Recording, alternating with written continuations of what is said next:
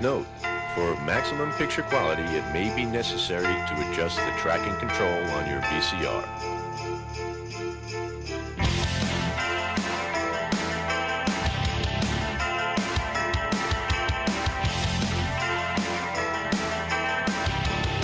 It's so thick with snow in here. There's a blizzard and I can't quite see what's that in front of me.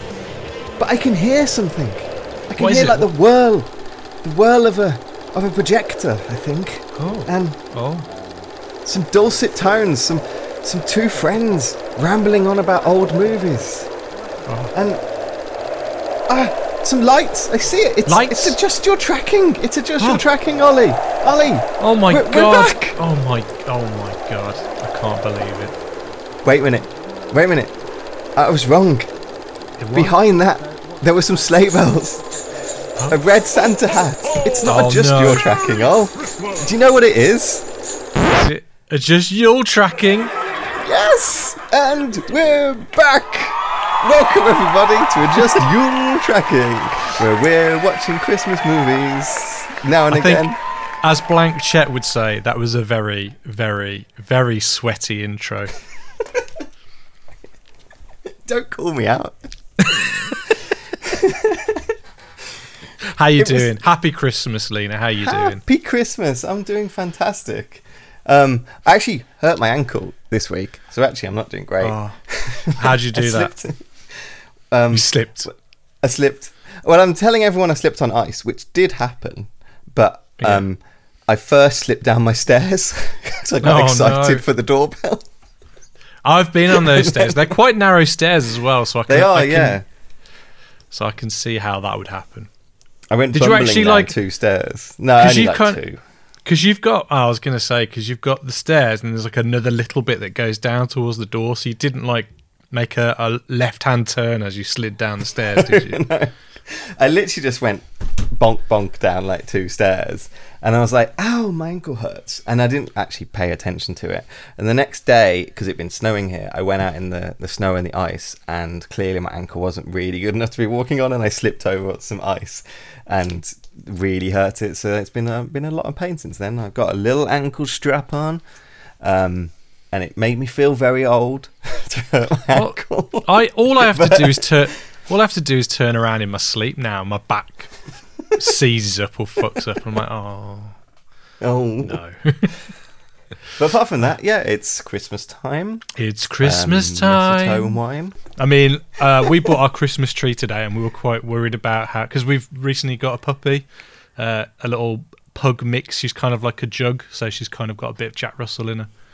A juggy. And she's now entering her teen phase, even though she's 6 months. Apparently, that's considered like adolescence in dogs, and all she does is just bark at everything now. And we were really scared that once we put the Christmas tree up, she'd just non-stop bark. But she couldn't give a flying fuck about the Christmas tree, and we'd be like, oh, we thought she'd at least care a little bit. But you were like, come on, add some family friendly disaster into my life. So yeah, that went out without a hitch. I had to actually cut a good chunk of the bottom of the Christmas tree off because it was a bit too tall, and now for some reason I've got blisters all over my fingers because I didn't have the saw that was like good enough or had a proper grip on it to like properly go at it. So I had this little tiny, literally like, you know, the saw you'll have on like a Leatherman. It was like that size really, and I had to cut through this. You were cutting it with like the sword you use for like figure making. Yeah, probably pretty much. Yeah. So I've now got some lovely blisters on my thumbs and fingers. Wonderful. But after that we normally have like a little Christmassy kind of lunch to celebrate the putting up the Christmas tree, and then we watch a Christmas film, which is the Santa Claus the movie. I feel like this year I feel like I've had my fill of that film now. I don't know if I can watch it again. You're the only person that's keeping it alive. Every year, like, John Lithgow gets a little check and he's like, oh, the Ollie Jones money's coming. A little royalty check. We put our Christmas tree up today. Well, actually, we were just doing it. I just ran away to come record this. Our Christmas tree is fake. Our Christmas tree claims it's recyclable. though it's made out of plastic, and I think its claim of recyclable means that it can be put away again. Yeah, and reused. and reused every year. I think that's what they mean by recyclable. I mean, which I think that's plastic. the same as every fake Christmas tree. Yeah. What is the material of fake trees? Like the what's meant to emulate plastic. Is it plastic? It's type of plastic, I think. So we just put it up, and I just finished putting some lights around it, and we were putting little baubles on it. The baubles are also very cheap. They're like £12 baubles from somewhere. Like they feel as cheap as they look. When I was a kid, me and my sister used to make our own decorations for the Christmas tree. And we used to have like real Christmas trees growing up, but then one day my dad was driving home and he saw something in a skip, and someone threw away a Christmas tree, like a fake Christmas tree. And I think for about a good 15 years we had this fake Christmas tree that came out of a skip. And not only did he find a Christmas tree in that skip, he also found a pool table, which, if you might remember, we had a pool table, like a little one. Yeah, I do remember a little pool table. Yeah, that came from the same skip as the Christmas tree. Wow, and what a wondrous skip. This tree, like, 'cause it was always my job in the house to do the Christmas tree. To be fair, I do love decorating the Christmas tree, and you could just see over the years how this Christmas tree just wanted to give up. It's like, please don't put me up again. Just kill me. Just kill me. To be fair, the reason why we put this thing up, and I took like 3 steps back, and I just said, "This is a Charlie Asbrown looking tree." You just get the box, throw it on there, and it's done. It's done. I always like. I have to do it properly, though. I have to do lights first, and then you step back, and you're like, I think it needs a few more lights in that corner, so you rearrange it. A few more in that corner, and move it around, and then okay, all right, now it's time for the tinsel. But you've got to arrange it in such a way that it complements the lights you've put on the tree, so it bounces off the lights that are already on there. I forgot to buy any tinsel, so we are tinsel-less at the moment. I went through a phase of hating tinsel, but now I'm back on board with the tinsel. You went through those moody years. Yeah. I was all about, it's got to be ribbon, and then now I'm back on board with tinsel.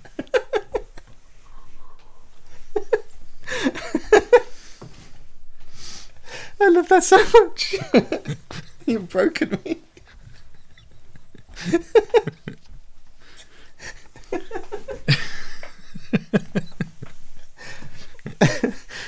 I love Christmas talk with Ollie. I genuinely do love Christmas. Have you got anything planned? I know you do. I always think of you at Christmas. Have you got anything you could do? Anything planned Christmassy? No. No, you've got like because I don't have because I work for myself, so I don't have like a works Christmas do. Do you not have like a works? We had a works Christmas do, but it was cancelled because of the rail strikes. Oh. So for the past 3 years or whatever, you probably haven't had a Christmas do. No, because of COVID. We never. My old jobs, we never had. There was only 3 of us in our 3 archaeologists in our group. 2 of them. I think that would be a crazy Christmas party, if I'm honest. Though. Well, we used to just. I'm not in the job anymore, so I guess I can say. But we used to just go to the pub about 11 o'clock sometime in December. So we would just be like, fuck it. We'll just say we're in a meeting and go to. We went to we used to call it the second office. So we used to just go down to the pub and then drink a lot, and then at some point get home. But our Christmas parties became a lot less drunken when one of my friends or colleagues or whatever, friend, decided not to drink and drive anymore. I mean, it's a sensible option, to be fair, though. It is, yeah. We were encouraging him to this. I have to point out, we were encouraging him not to drink and drive all the time, but. Yeah, once he decided that was no longer sensible, then our Christmas parties became a lot less, a lot more rememberable. It's probably the way to put it. See, like when I was employed by actual, I wasn't self-employed, so I was a teacher for a couple of years. So we used to have our Christmas parties. They were in the school canteen, and they'd put on a Christmas dinner for you, and I hated it so much. And then and then I worked for a company called Game, which is, as you can guess, they sell video games. And they'd give like each store like, okay, here's £200 allowance for a Weatherspoons voucher. So all you could do was go to Weatherspoons for your Christmas party, and it was the most depressing Christmas party in the history of Christmas parties. It was just terrible. I think we were meant to. They were going to put on like a do at. We've got like a rooftop terrace, so they use that for events. So I think they were going to do like some drinks at the rooftop terrace. But that's cancelled now, and they said they'll do it in January. And but I think maybe me and my colleagues might go to the pub after one day at the office or something. I think that'll probably be what happens. Good. There'll probably be about 3 of us going. Yeah. Do you remember when we worked together at like a music shop, and we went to the pub quiz afterwards, the Christmas pub quiz, and our friend who was the landlord, he was like the quiz master, and one of the questions was, "Is this involving Henry Selick?" Yes, when I got really, really angry with him. It's like, who directed Nightmare Before Christmas? And I was like, Henry Selick, get it down. No, and then I was like, no, hang on a minute, Keith's not going to know that. Change it to Tim Burton. And then you crossed it out, and then I went, no, put it back to Henry Selick, because I bet you he knows now, and he's trying to trick everyone. So put Henry Selick down. And then I would argue it's a good movie trivia question for definitely for like just pub trivia. If it's like movie trivia, no, but if you're just doing pub trivia, that's a good question, because majority of people in this world think Tim Burton directed that movie. Yeah. Well, I mean, his name is bigger than the actual title of the film, I think, on the poster. Exactly. I was listening to the James and the Giant Peach episode today of Blank Check, and they pointed out that when the Blu-ray came out, it said from the director of Alice in Wonderland. What? Which is just wonderful. Well, as a credit for that movie, it's just wonderful. Because Tim Burton is a producer on there, or an executive producer, isn't he? Yeah, he produced it, yeah. I bet he had very little to do with that film whatsoever. Mm-hmm. But speaking of Henry Selick, have you seen his new film, Wendell and... I haven't yet. I'm actually waiting to watch it because they're doing Selick on Blank Check, so I'm watching him in order.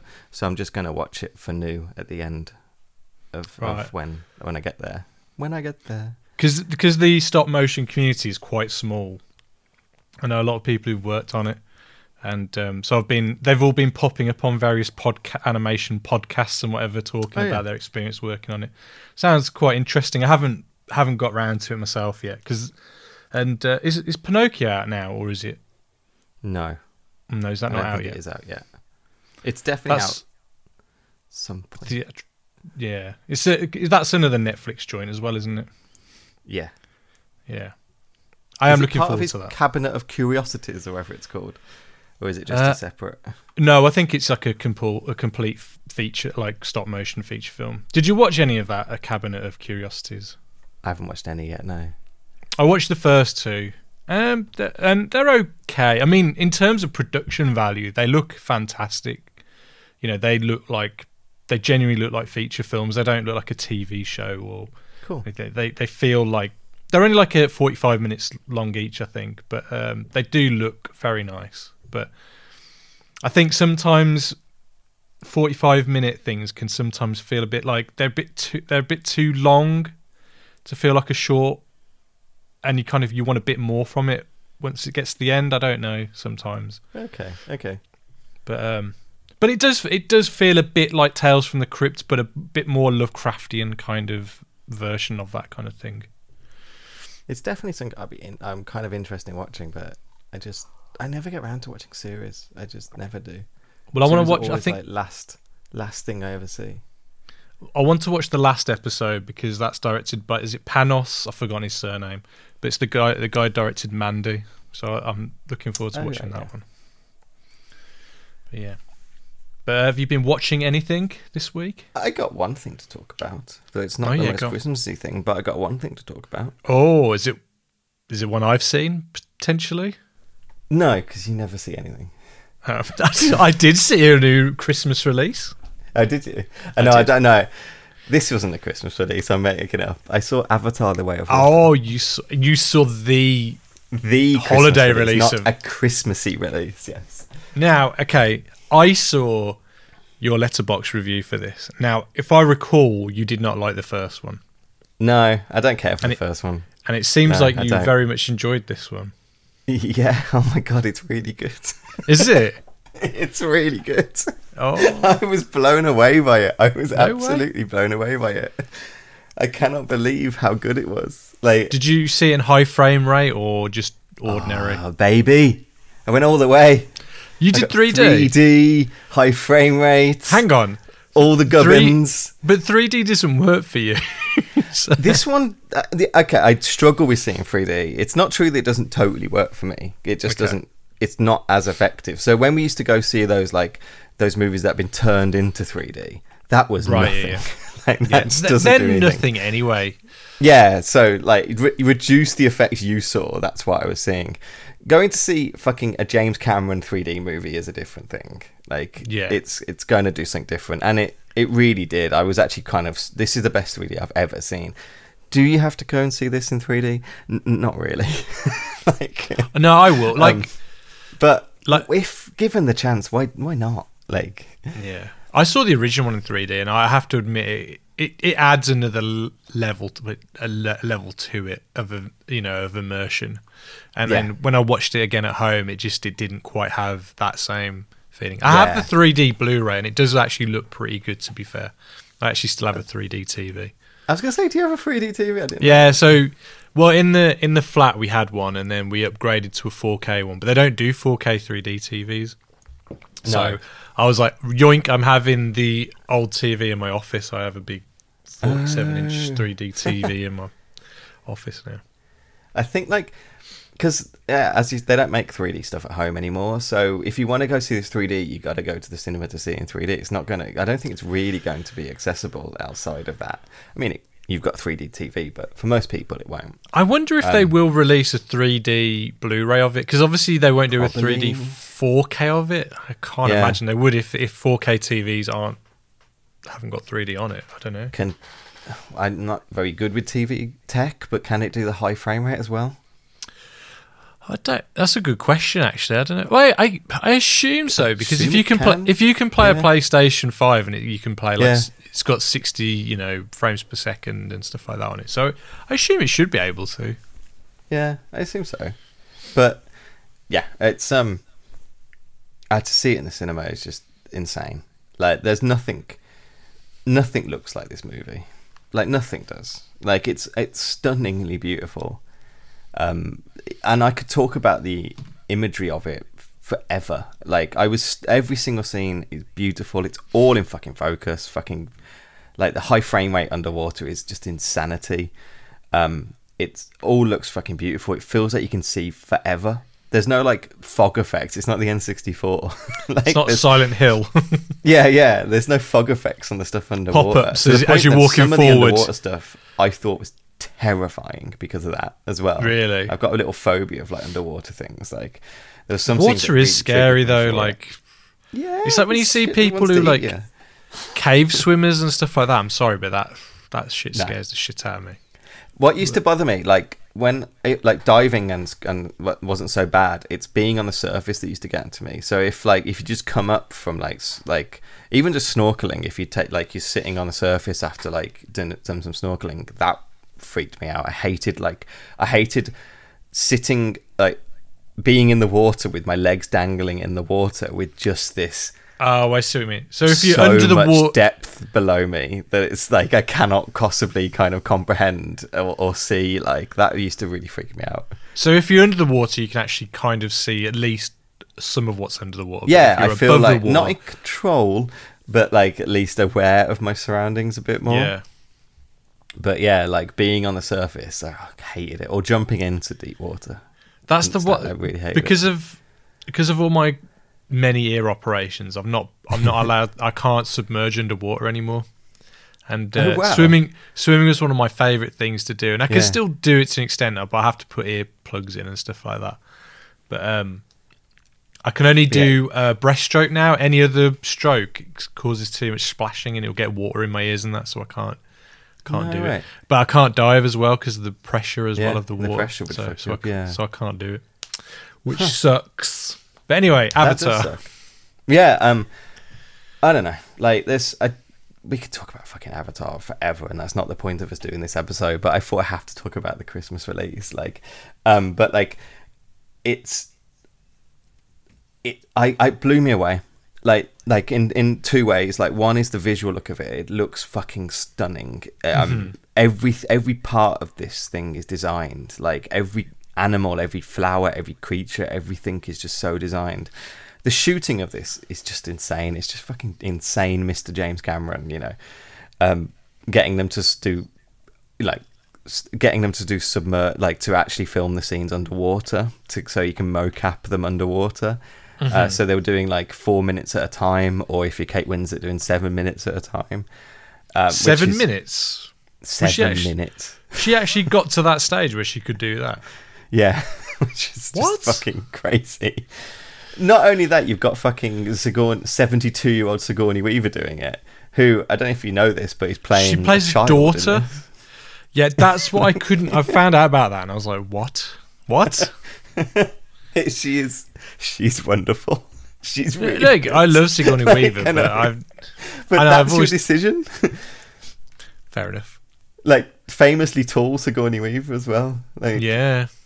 I don't know. James Cameron. Hello. There's a reason it took him 13 years to make this. Pandemic, it was in the way, but there's a reason it took him this long to make it, and it's all on screen. And what's fascinating as well, I want to say one, I don't really care about the Avatar one. I don't think the story's very good. I never got really engaged with it. Part of that is I never saw Avatar in the cinema. So when this came out, I was like, I'm going to see this as the best I can, because I missed out on that before. So there was a lot of hype there for me because I wanted to see something amazing, I think. But two, I think the story in this is so much fucking better than the story in the first one. It's so much more nuanced. It's so much more detailed. It's got as much world building. The first one's a lot of world building. This has got as much, and it keeps flowing. I think as well, there is no one in the business who is a better structural storyteller than James Cameron, and I'd forgotten that, because I haven't seen a James Cameron movie in fucking 13 years, Well, I have, because I rewatch stuff. But I mean, if you look at his narrative stuff, fictional narrative stuff, even between Avatar and Titanic, you had a 14-year gap, maybe? Yeah. 14, yeah. And he wasn't exactly... Part of those gaps is because he wanted to go diving, which we always forget. But yeah. I mean, he's not the most prolific filmmaker. No. What are you looking at? Piranha 2, Terminator, Alien, Abyss, Terminator 2, True Lies, Titanic, Avatar, Avatar 2. So he's got 10 films, I think. Unless I've miscounted that. 9. Which I mean is pretty good for anyone, but when you're talking about a 40-year long career, it's not many. When you look at Spielberg, who's done God knows how many. Apart from The Abyss, I'm not sure if you mentioned that or not, but apart from The Abyss, none of his films are ever flopped, really. I mean, we ignore Piranha 2, but and that was a low budget, just schlocky movie, But The Abyss, it didn't. I think it is kind of a bomb, but it's very much been reclaimed. I love The Abyss. It's a great movie. I didn't realise, how what is it fluid they swallow to do the deep diving? What's that kind of thing? Yeah. I didn't realise that was a real thing, but apparently it is. And obviously being James Cameron, he's studied all this shit. His love of underwater is fascinating to me. It's wonderful to me how he's obsessed with diving and water and stuff like that. It really is. And you can and that's why Way of the Water is his movie. It's massively his passion project to do something that's so about, to make an action film that's so about underwater and the use of water and stuff like that. I think is just all James Cameron. So in the first film, the Na'vi are all in the jungle and the forests or whatever. Yeah. How does the water kind of... Is there a water tribe version of the Na'vi or something? Oh, there is. And is that... Yeah. So they reveal in this that if the Na'vi we know from the first film can be related to, let's say, I don't know, I don't know. It's hard to relate him to kind of Earth population, but maybe like a Native American kind of population. Then like there is also populations that are more like Pacific Islanders. Is really kind of what this does. So, okay, got you. So you basically meet some like kind of more Pacific Islanders kind of type navies. Does I think he- it's a bit reductive to put it in those terms, but like like, Does he make them look a bit different to? yeah, say- they're kind of greener. They're kind of like tealy greener, like Oh, than okay, the that's Navi. cool. Then the like a darker skinned Navi, who but a darker blue, I guess. But yeah, there's some other. There's a weird family element going on. The time has passed. It's not pretending it immediately happened. So 13 years has passed in the story. Jake Sully has a whole family now, and their kids are now important roles in that. There's also Sigourney Weaver's character has a child who's played by Sigourney Weaver, who is adopted by the Scully family. So I assume she's had sex with the Navi when she was in her avatar or something like that. This is one of the elements that it's not worth me going into. It's in the Okay. film. Right. It's not. I think it's very obvious in the film what's happening, but it's not revealed in this movie. That is Okay. because he's making 5 of these, so that's one of the plots he's put in to come back to later. Really. Because it's had a really big opening weekend. I think worldwide it's like nearly 500 million. But Yeah, it's made easy 400, but people are still calling it a flop. well, I which is think funny. the thing, I'm not saying it's a flop by any stretch of the imagination, but I think just to break even, because I think the budget for this film was about 450 million. Sorry. So But it's weird reported. So to break 250, even, it'll but have to yeah. make like about 900 million just to break even. So it'll have to cross $1 billion to be profitable. Which, come on, it will. It will make it will make the original Avatar opened with 70 million. Yeah, weekend. exactly. Like that's how different these box offices are now. I don't know if this is going to be one of the most highest grossing movies of all time. It's not. I don't really care. It's not my interest. I know people really care about box office thing, but it's not my thing. But it's got legs, and it's almost got like 4 weeks. It's going to be unimposed by. So I think people will end up going to cinema, and people like me who are telling you that this film is really good and really worth seeing in the cinema, like that's I think will grab people to actually go. No, I do want to see it. I will go and see it.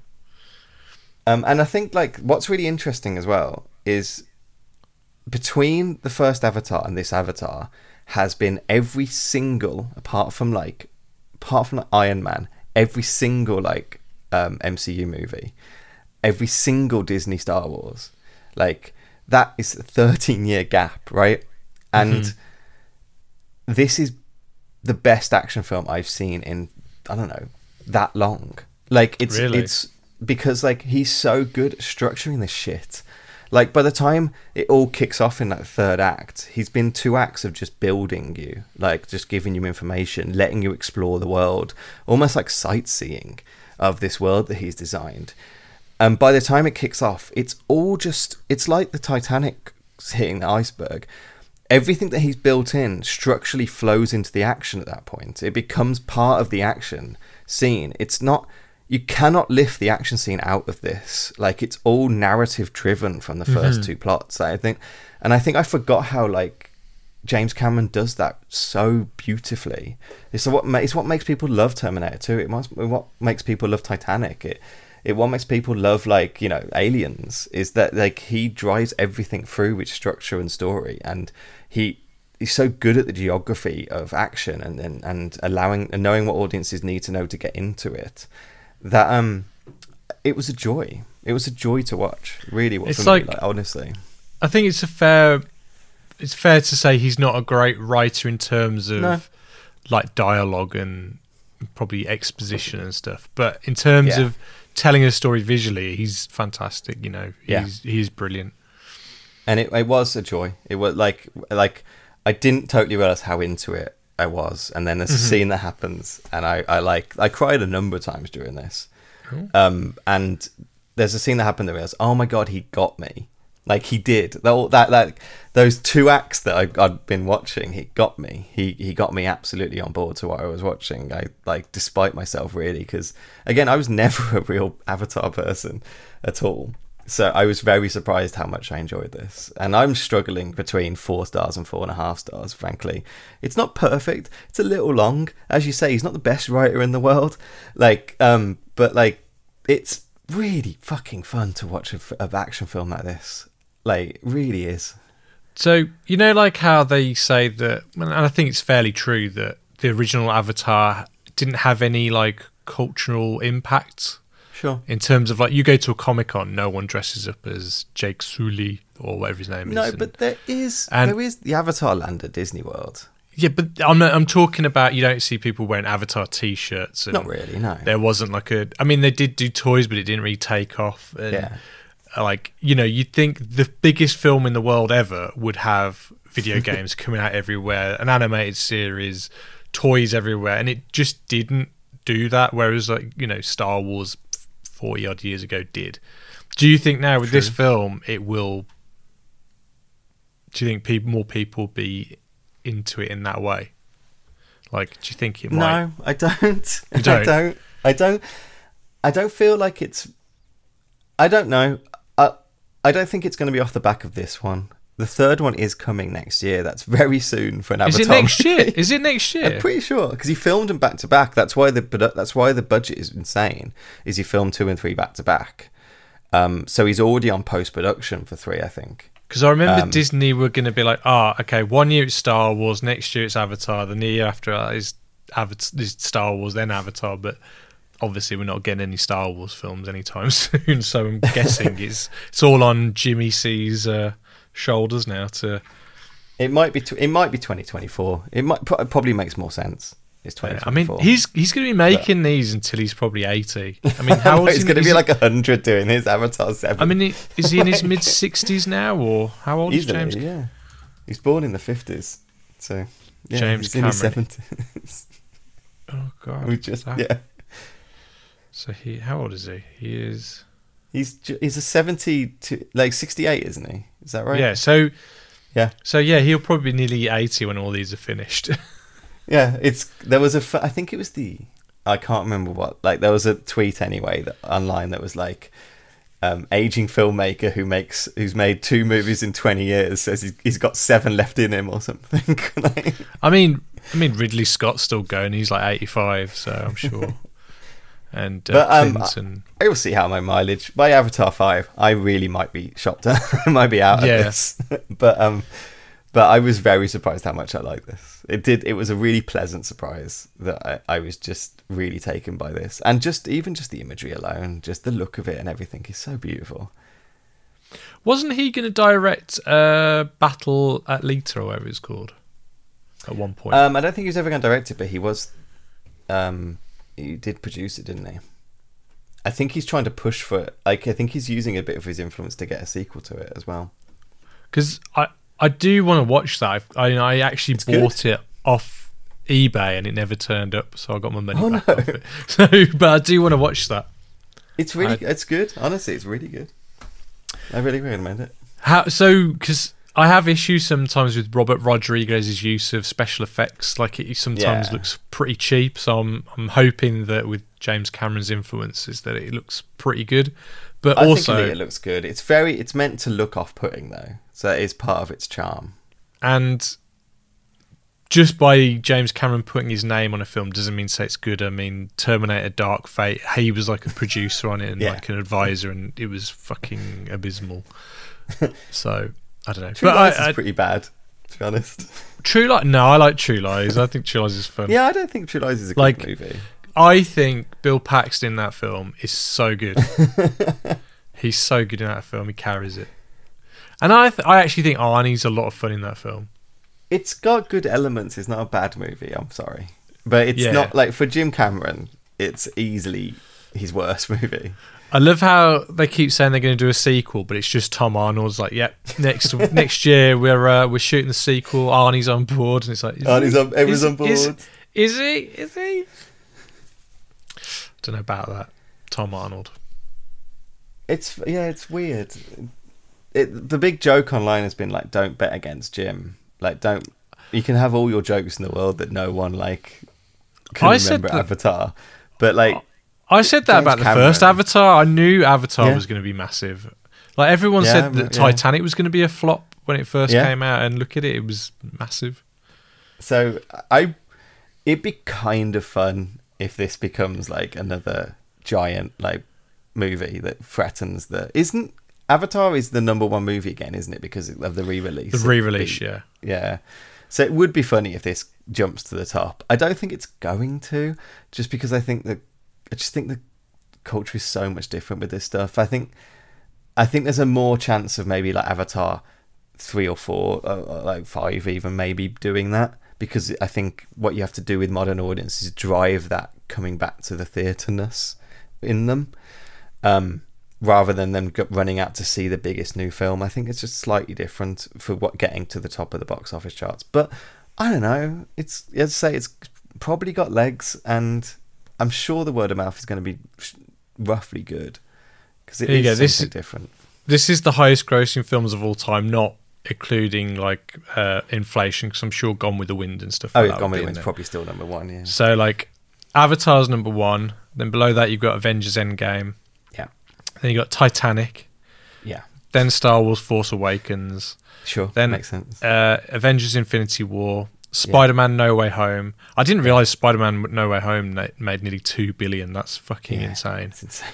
Jurassic World. Yeah. Which is yeah. The Lion King remake. Oh my god. Yeah, I forgot. The Avengers. And then Furious 7.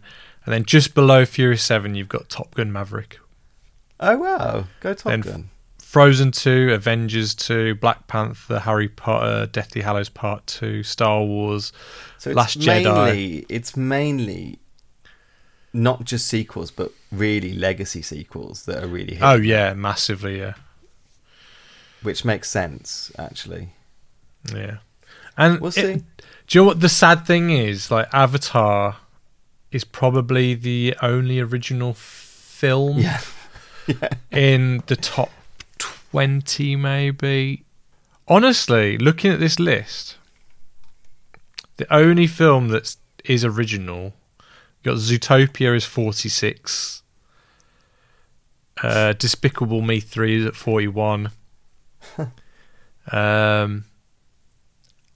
Minions at 23.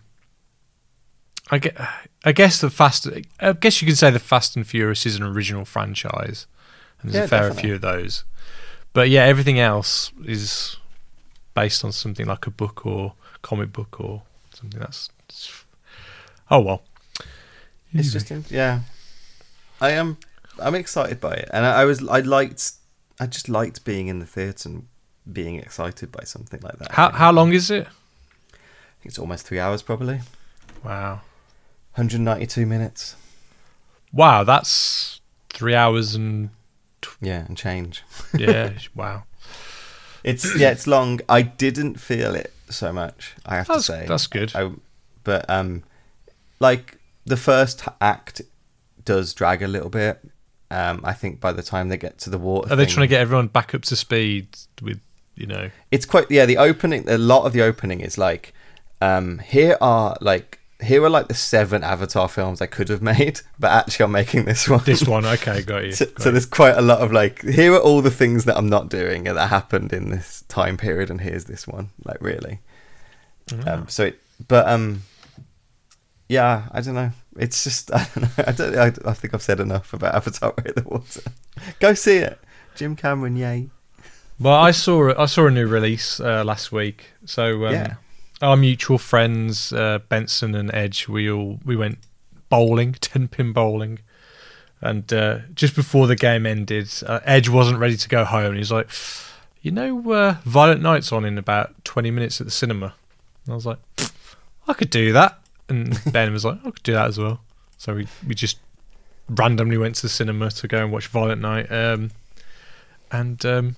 I mean, yeah, it was okay. I mean, you've got your man David Harbour from the Stranger Things as Santa Claus, and John Leguizamo is the kind of default bad guy who's doing bad things for I have no idea why he's doing it. And it mixes in a lot of Die Hard and Home Alone into it. And I mean, you'll watch it once and you'll never watch it again, but it's fun for like an hour and a half. The best thing about it was, though, there was a heckler behind us who like just commented on every like kill or whatever was going on in the film, which made it even more entertaining. And when I saw him, when I turned around to look at him, he looked exactly like how I thought he would look in my head. But yeah, I think there's an intrinsic, I guess we're kind of talking about the film we're going to talk about today, but there's an intrinsic kind of desire to see a Christmas themed horror movie or a Christmas themed action movie. There's something that like any time that happens, you'll get a certain type of person be like, no, this is the actual one you have to kind of see, kind of thing. Like, yeah, I mean, well, going back to Gremlins, I guess. Yeah. And then you had more recently, what was was it from Finland? What was it called?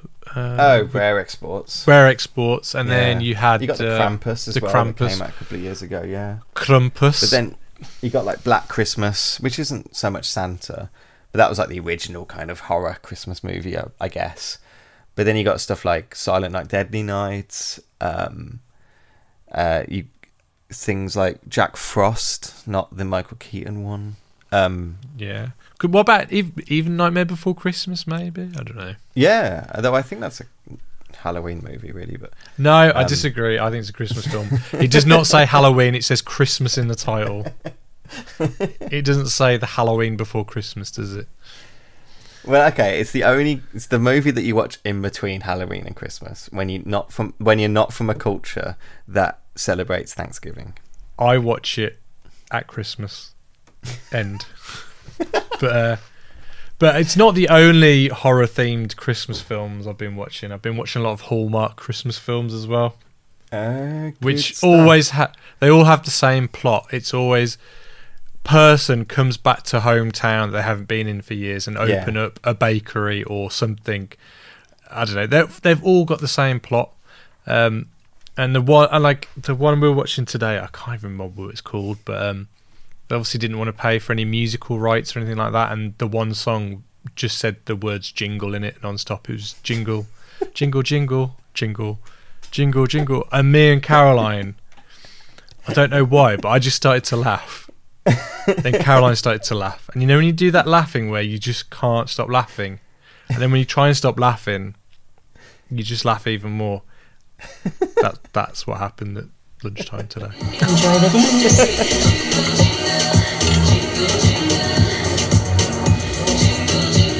Let me know this stuff. Well, I was busy working. You were hallmarking yourself. Yeah, it was on lunch break though, so you know it was. Did you see over the weekend?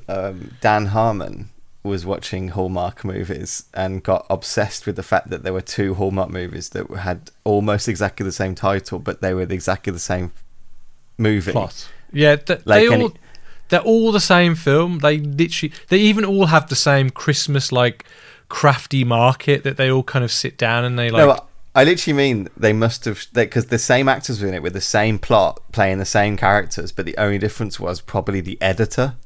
And they released these two movies differently. So sometimes he was like, this is the same scene, it's just been cut by someone else. And they've released it as two different movies. They both came out the same year and like the same month or something. Speaking of Dan Harmon, kind of. I've been playing the new Justin Roiland game. What's that? It's called High on Life, and like the Black Friday sale, I picked up like an Xbox Series S. I don't know, they've all got stupid names, and it's you can't put discs in it, you can only download, and it's like a first-person shooter, but your weapons talk to you, and they're all Justin Roiland. That sounds quite fun, actually. So they all sound like your pistol sounds like Morty, and then you've got a knife that's just obsessed with wanting to stab and kill people, and it sounds a bit like Rick a little bit. But it's really good fun. So I'm guessing, have you got Game Pass on your PC or anything? Yeah. You should be able to get it then. It's good fun. Okay. I'm really enjoying it. Good. It's really good fun. I've been playing Pokemon. Of course you have. Why on your Switch? No, I actually haven't got the new Pokemon yet. I've heard it's all riddled with glitches and Riddled stuff. with bugs. That's which one is thing fine. this Justin I'm a fan Roiland of game Skyrim. does. It calls out a lot of glitches and game tropes and things like that and uses it to kind of like its advantage. It's meta. I mean, they could say it's a crutch as well, that they're leaning on some of these things, but I thought it was still entertaining. No, I realised, like, because the new Pokemon game was coming out, and I realised that I'd never played Pokemon Sun Right. or Pokemon Sword and Shield, so I went back and played Pokemon Sun on my 3DS. Actually, I didn't, sorry. So I played Pokemon X on my 3DS, because that was the one I had. And I enjoyed it so much, I was like, I'm going to play Pokemon Sun after. I'm going to just buy it and play Pokemon Sun.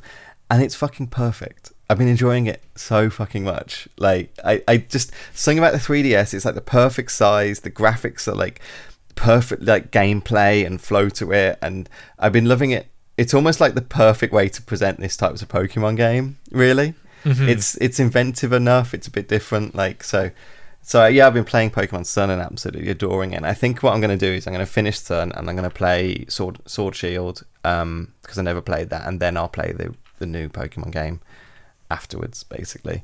Because why not? Because I have been missing out on my Pokemon fun by not buying them recently. So I'm also waiting for my friend Paz to actually buy it, and when she buys it, I might then play it, because I want to kind of play it with someone rather than just myself. Like, Can you actually play it then as a co-op then? no, but there's always like it's fun to talk to someone about the game you're actually playing. Yeah. Like, and I think there's always trading is always an aspect in Pokemon and stuff. So there was always a social aspect to those games some way. But I haven't actually read up what Violet and Scarlet does. But there'd be some sort of thing. I'll tell you what I have started to play as well. Ori and the Blind Forest. Have you played that at all? No, It's a beautiful side-scrolling platform sounds game. familiar. And it's kind of got a bit of like Metroidvania kind of elements to it, but it's like, you know how I told you I never do cry. know this game. Yeah, I never do know cry. this game. I never cry, but then I watched E.T. at the cinema the other week, and And it broke you. I cried it broke me. I think it's just opened the floodgates now. I was playing this game and I started to cry. Oh no. It's like, have you ever played? I don't know if you've ever played Journey. Like that's No. another game that I find quite emotional as well. And there's no dialogue in Journey. It's all your own. It's your own journey. It's your own adventure, really. I mean, you've kind of got a level that you kind of, you go through. But the thing with Journey, it's got nothing to do with Ori and the Blind Forest, but Journey, all of a sudden another character will appear and it's another player, but you don't know who it is. And they will help you. They will help you kind of guide you way through the level and get all the secret hidden things. But then the nice thing is, though, once you've completed it, you feel then compelled to go back in the game and help other people get all the fun. nice. It's like this nice little thing, and it's by the end of the game, it gets quite emotional with the music and things like that. But I'm getting the same kind of vibes from Ori and the Blind Forest, and then there's a sequel as well called Ori and the Will of the Wisps.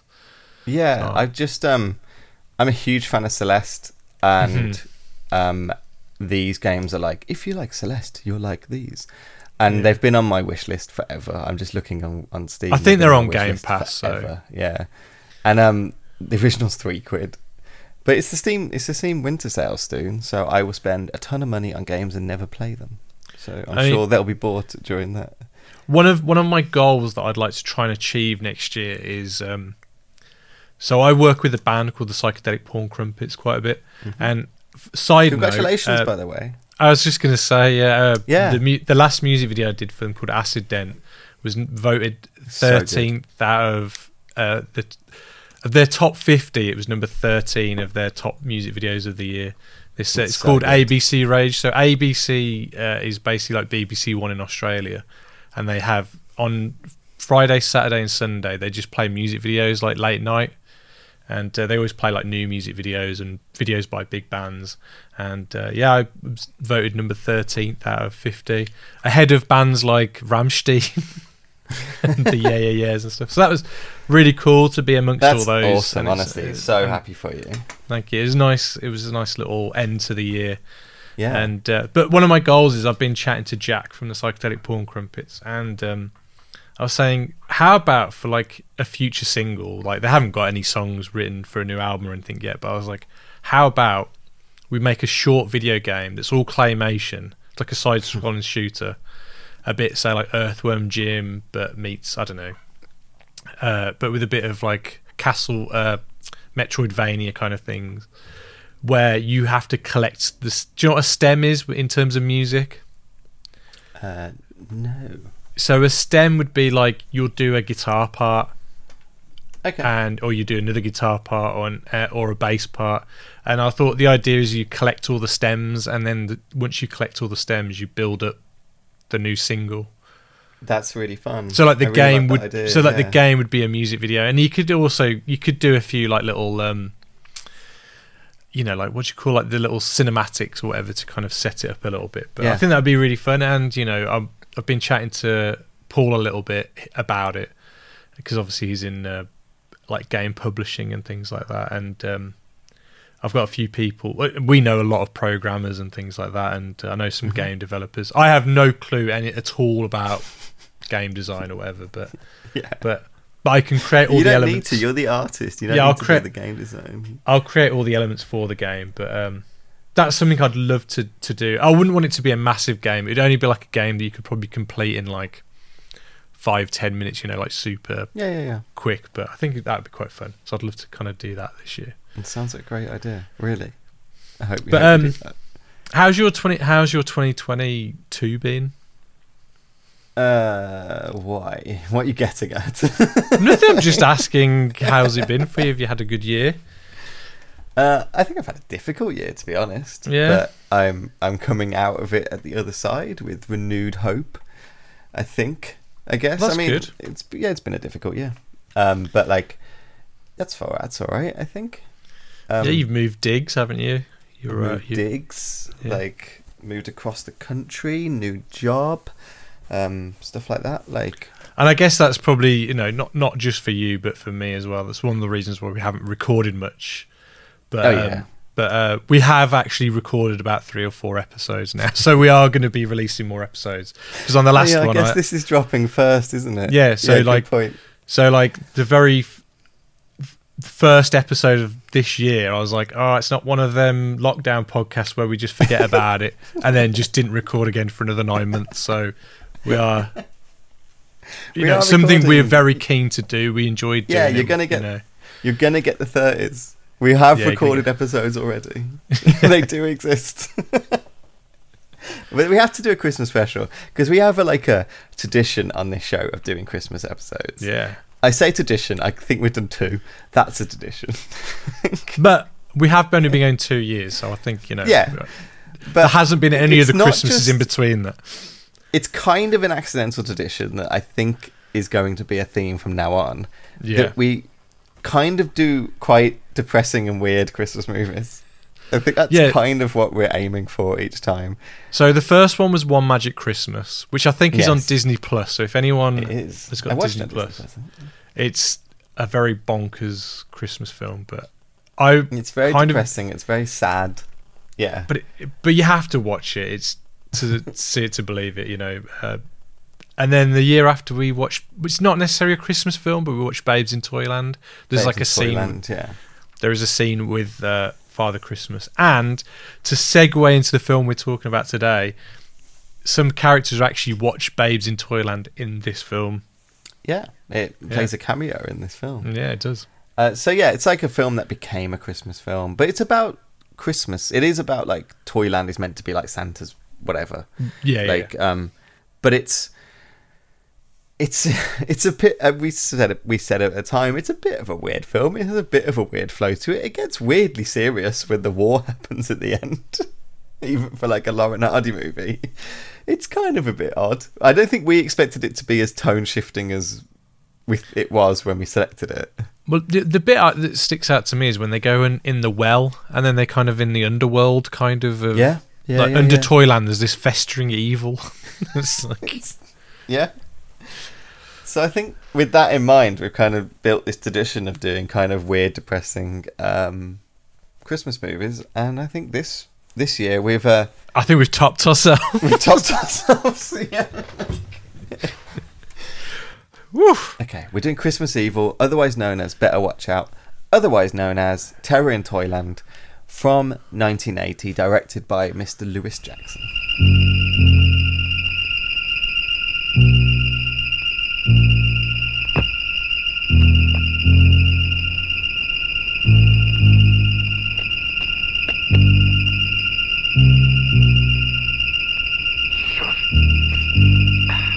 I told you he'd be happy that we remembered him.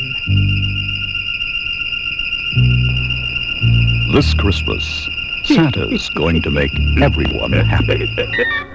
The grown-ups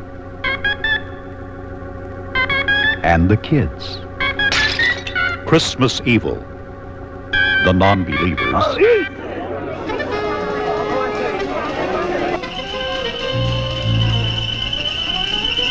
Watch out! And the screamers.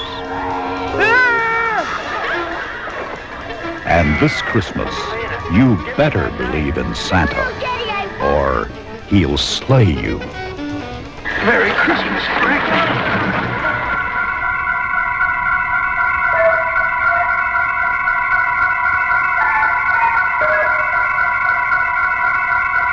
Christmas Evil, the night he dropped in.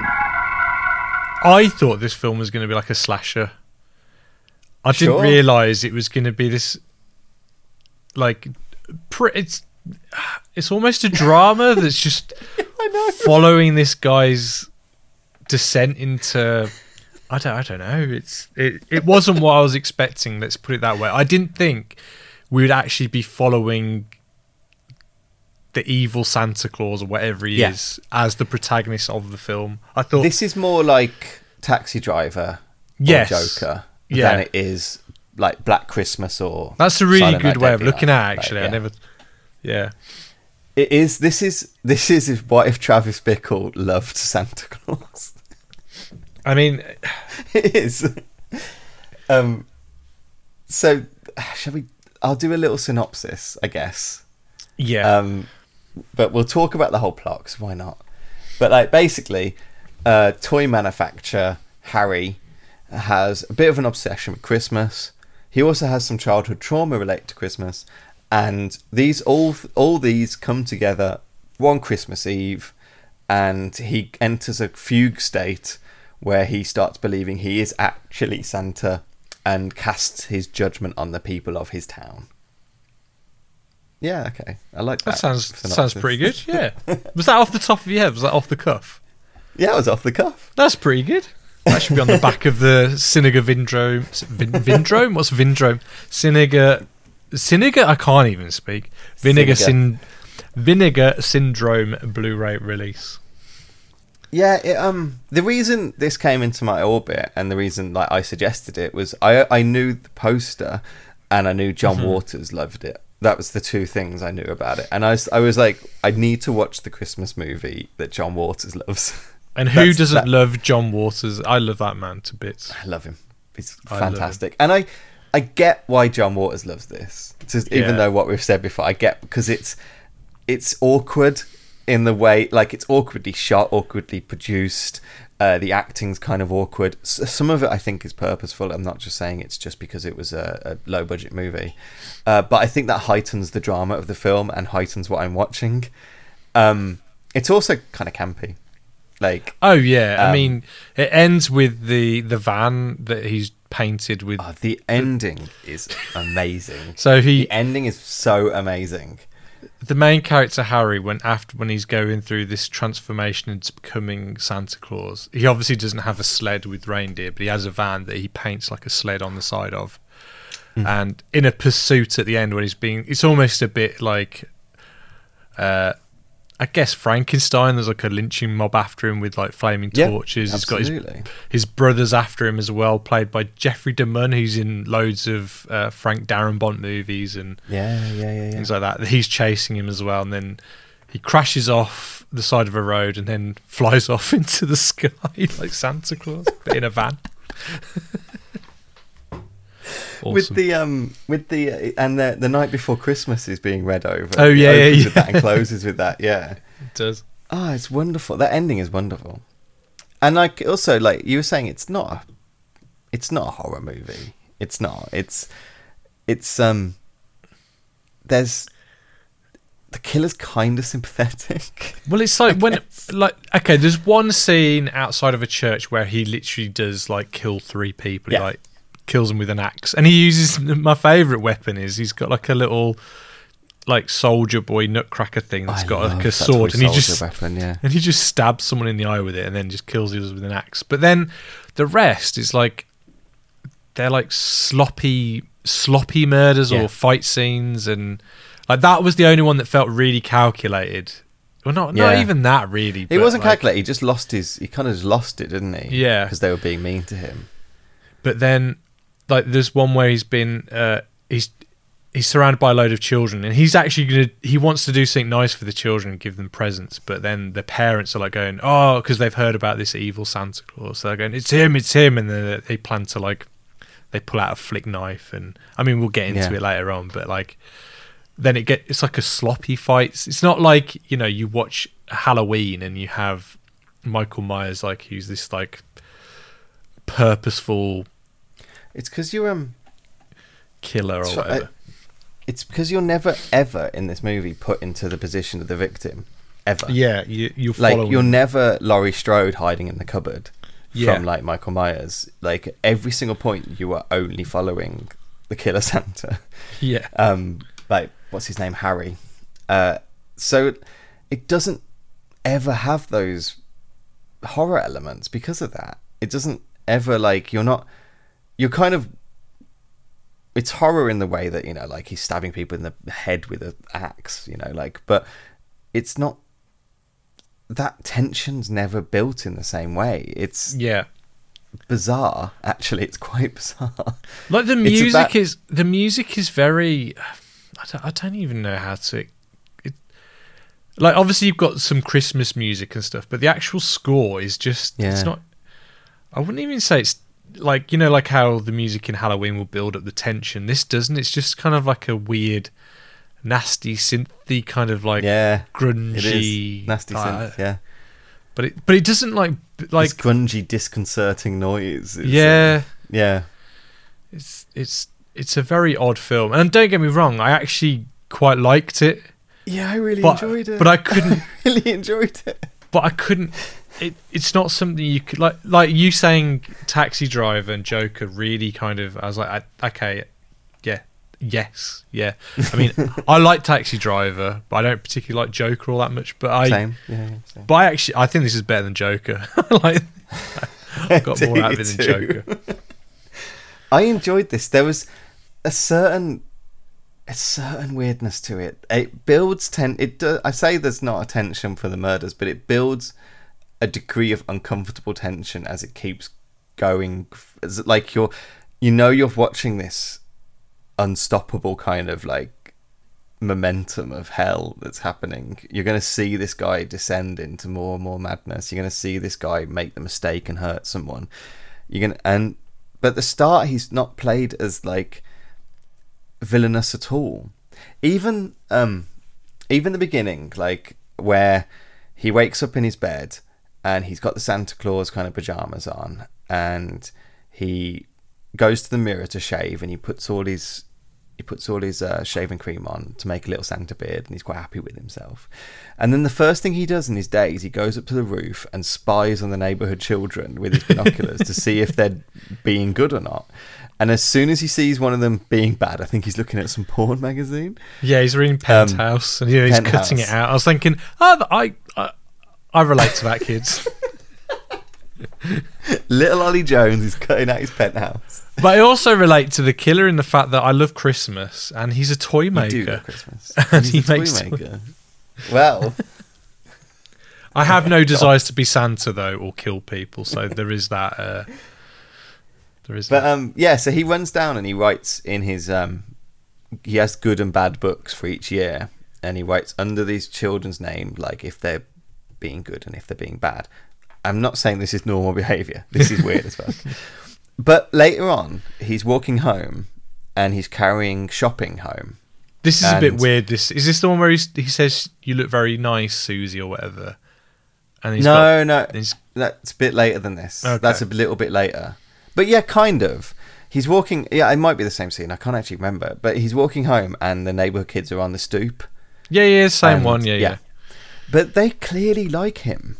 Yeah, but Like, he's still a bit creepy around them, though. He's still a bit weird, but like he's not played as a threat to them, and they don't treat him as a threat. He's not the neighbourhood weirdo that they don't want to be near, and I find that really weird. I don't know what that decision is. Like that's what I mean. Like when you're watching this film, I don't quite get what that's doing.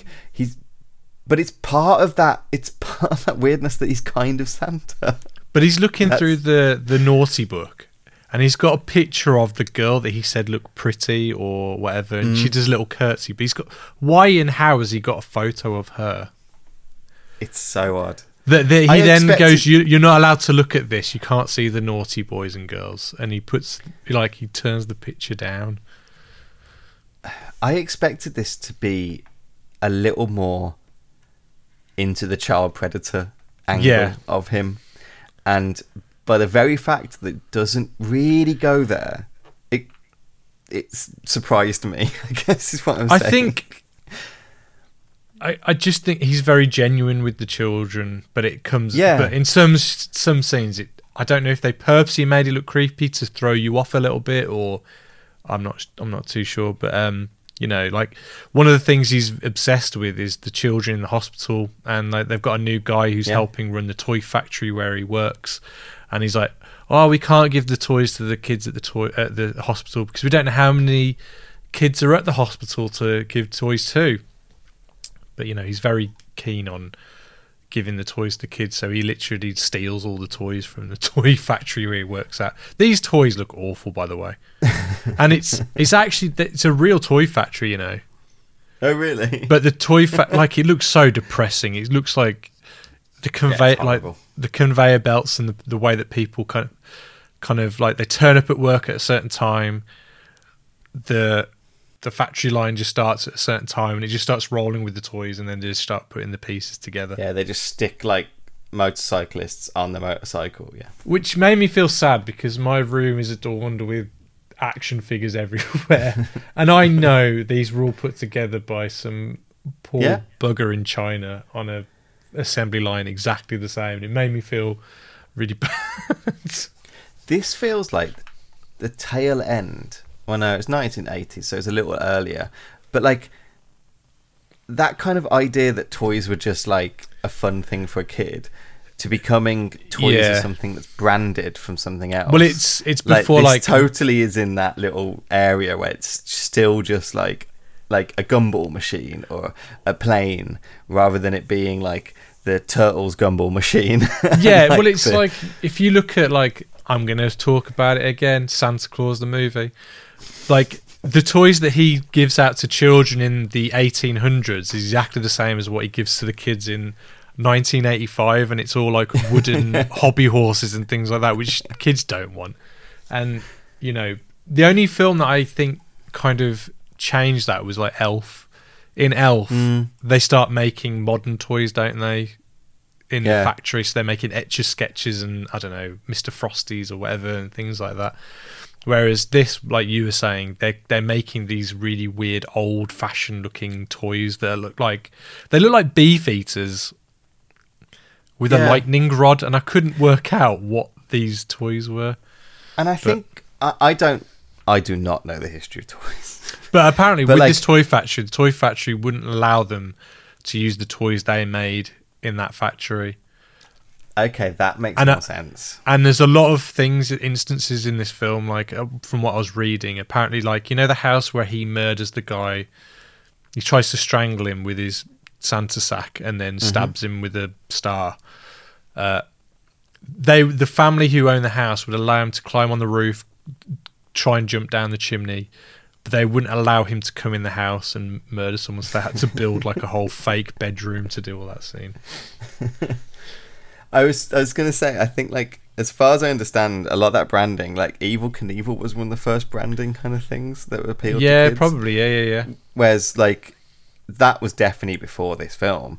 But that makes sense that it didn't allow them to kind of film in the factory, and that's why there probably wasn't branded stuff. I wouldn't be surprised if branding those... must have happened at some point. Like, I bet you those were Evel Knievel toys. They just spray painted. It looked blue like they or did red. look like it. Yeah. Did the way the kid? Did you see the? Sorry to butt in. There's a bit where the kid is watching TV, and I think he's on the naughty list. And it's just before he paints his face black with the mud, and then pushes his face like to almost like mark the house, like a naughty child lives here. But the way the kid plays with the toy, he's watching TV and he's rolling the bike around, and then he picks up the same gun that they make in the factory and just starts shooting the motorcycle toy. It's very weird. That marking of the house was fucking effective. Yeah. I don't know, because he dips down in the mud and he muddies his hands and face and presses his hands and face against like the house, like as you say, to mark him as a bad kid lives here. And like, I don't know if that's a thing out of like Krampus folklore or like any kind of Santa folklore. I wasn't able to find anything on it when I was watching it. I was trying to Google something. I don't know if they invented that, which they might have done. Well, but that was really quite a cool little idea and imagery that I thought was really quite effective. They do show pictures, I think, earlier on in the film when, like you say, when he wakes up as Santa Claus. I'm sure around that time they show shots of Santa, or there is like pictures of him, like where he's almost like a judge and things like that. Yeah. So as the imagery, I thought this was really effective. As he gets more and more into the idea that he's Santa, the imagery they show of Santa in his house evolves with him. Yeah. So there's pictures that at the start it's all very much the Jolly Saint Nick. In the middle of the film, just before he enters his kind of like murderous thing, they're showing pictures of like a Saint Nick character, a Santa Claus character, stuffing kids in bags. And as you say, as a court judge, like judging right and wrong, which is an interesting aspect of Santa that it's very hard not to kind of think about. I think sometimes that he is meant to be like judging if you're being good or bad, and if you're bad you get like a lump of coal or you get a bag of mud like they get in this movie.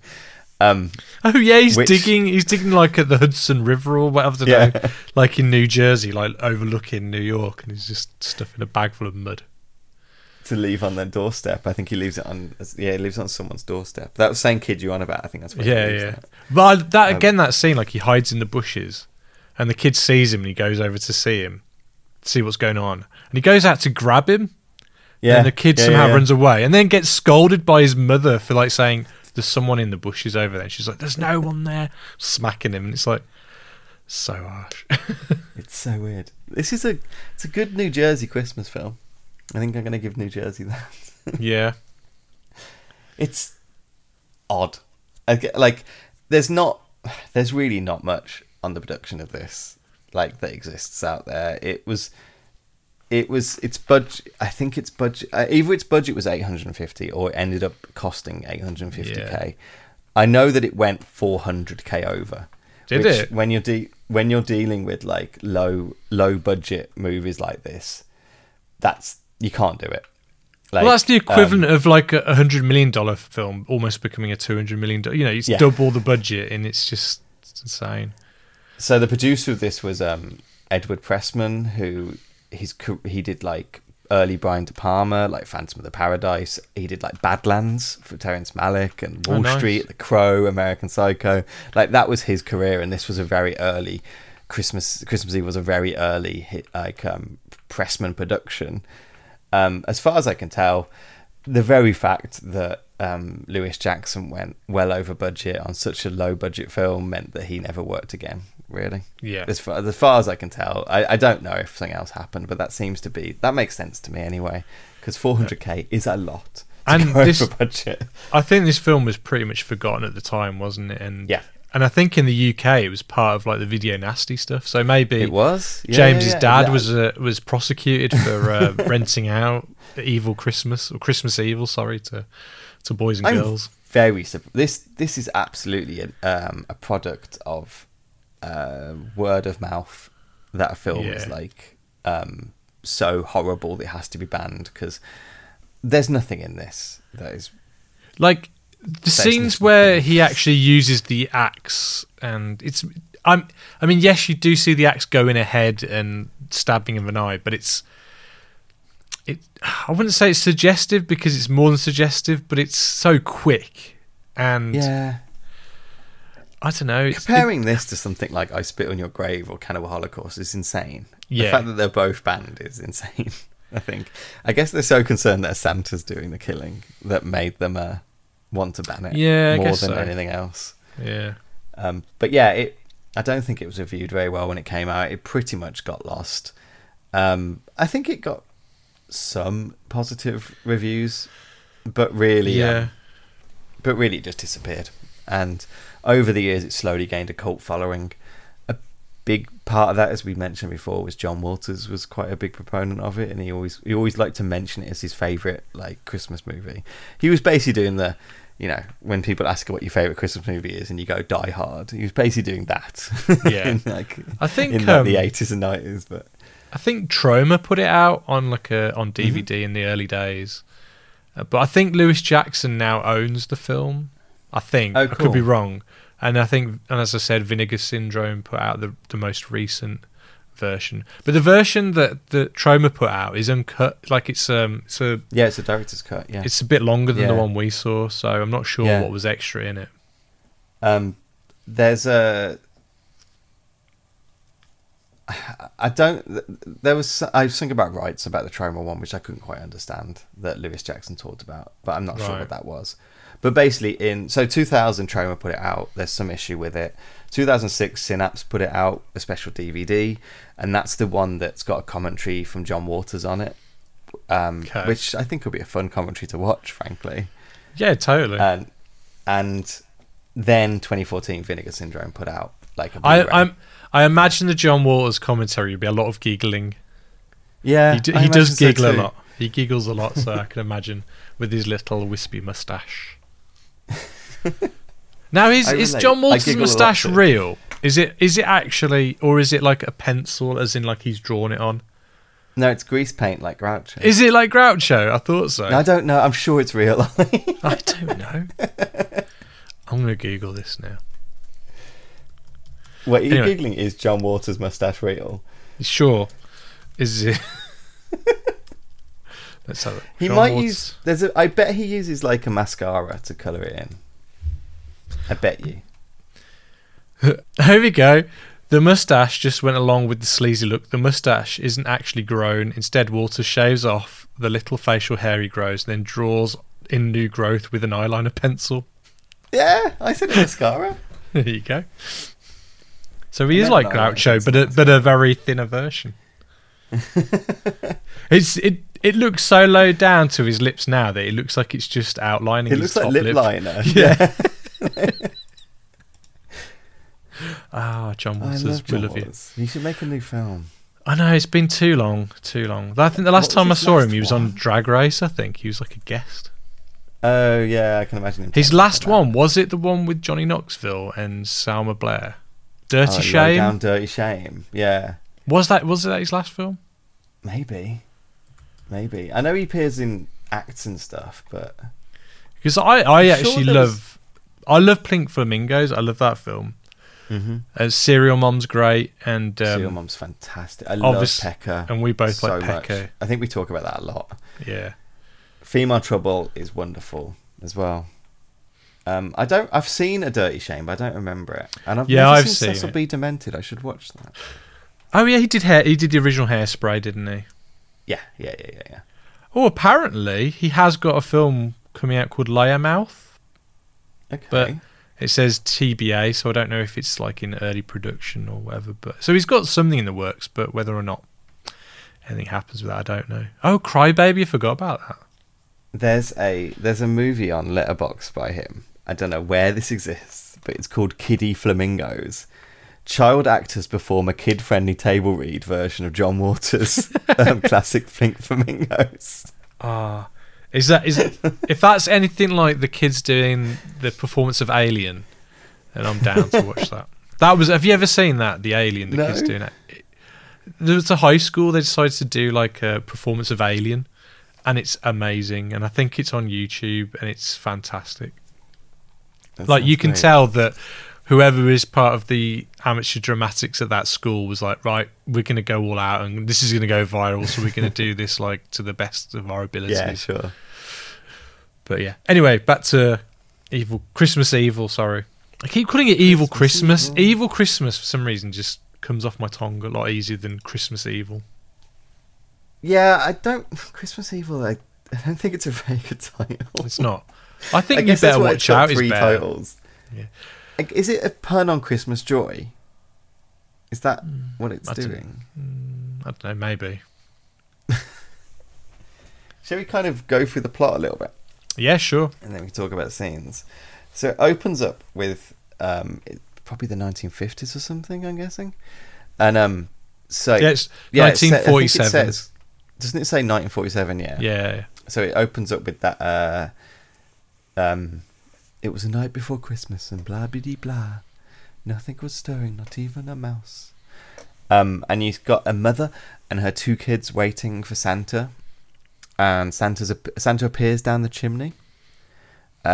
He's very happy that he's got some bread and butter, which I thought was a bit weird. And he then delivers gifts. When one of the kids laughs, he then runs away. He does that old like Santa tap on the nose.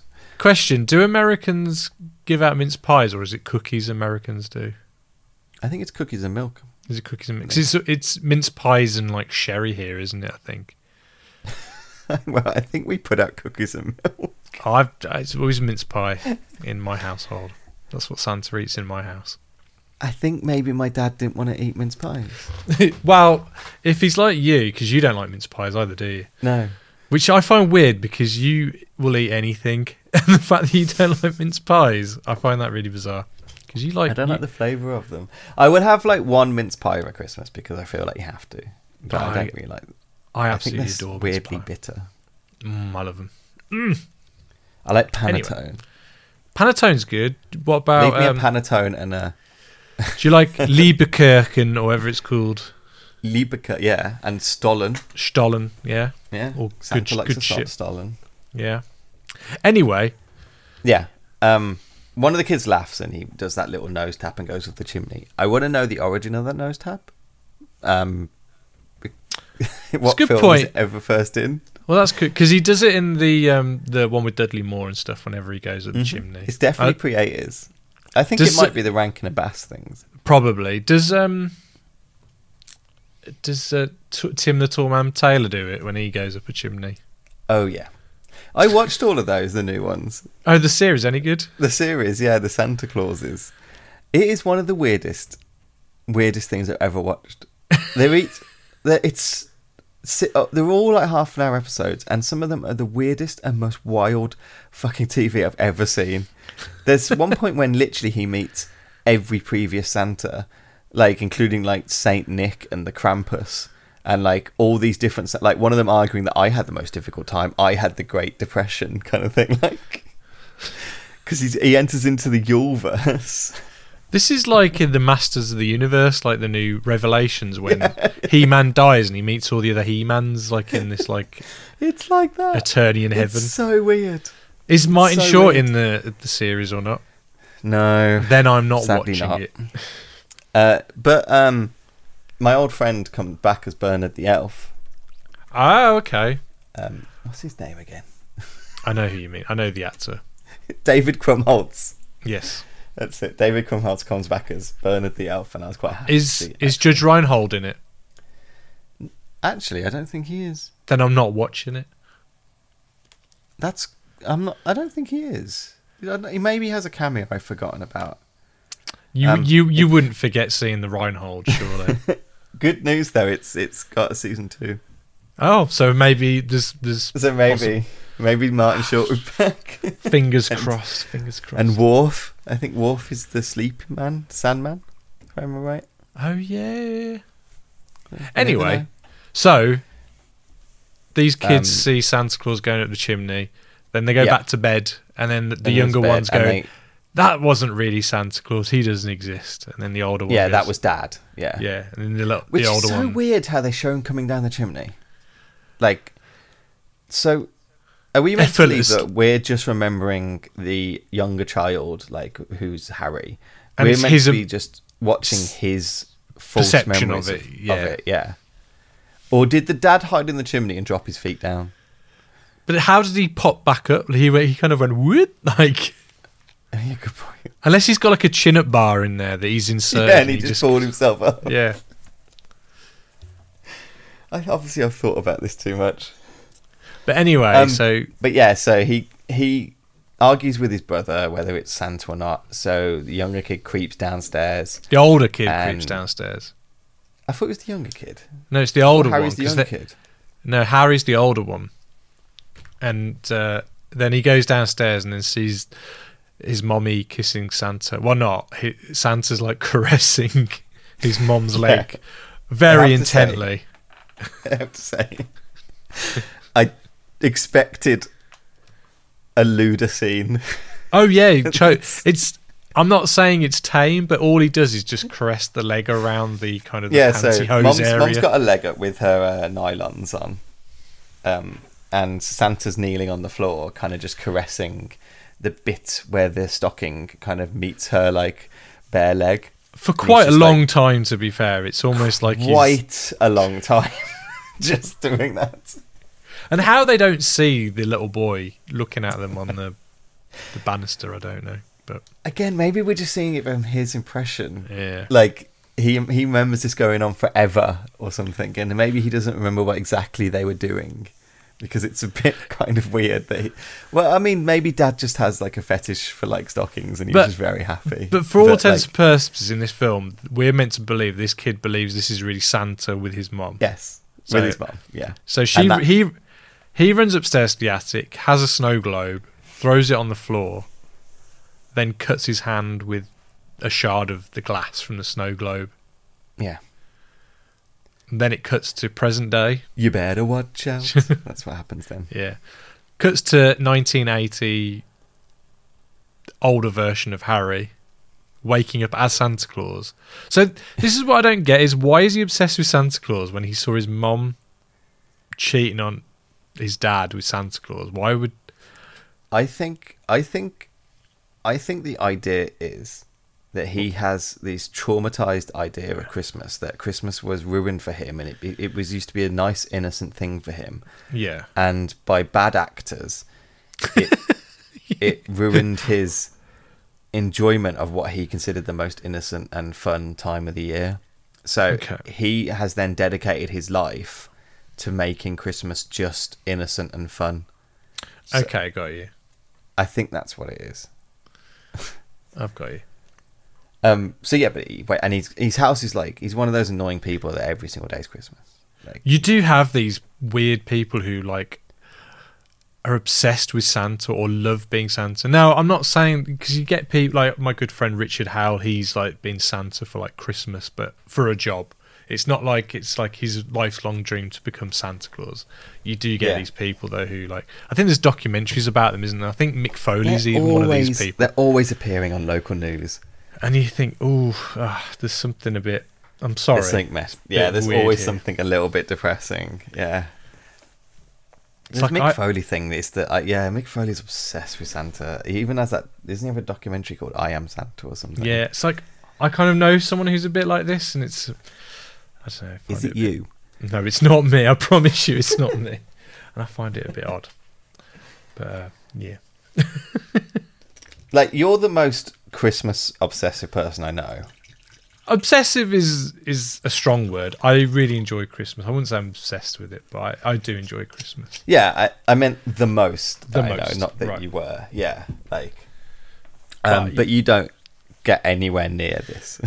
No, I So, go or out that kind of level obsession. Like. with my mates on Christmas and have a few drinks. That's the extent of my Christmas. Yeah, but you dedicate the month more to Christmas. I think, Yeah, I than mean, most on my YouTube channel, what I've done 3.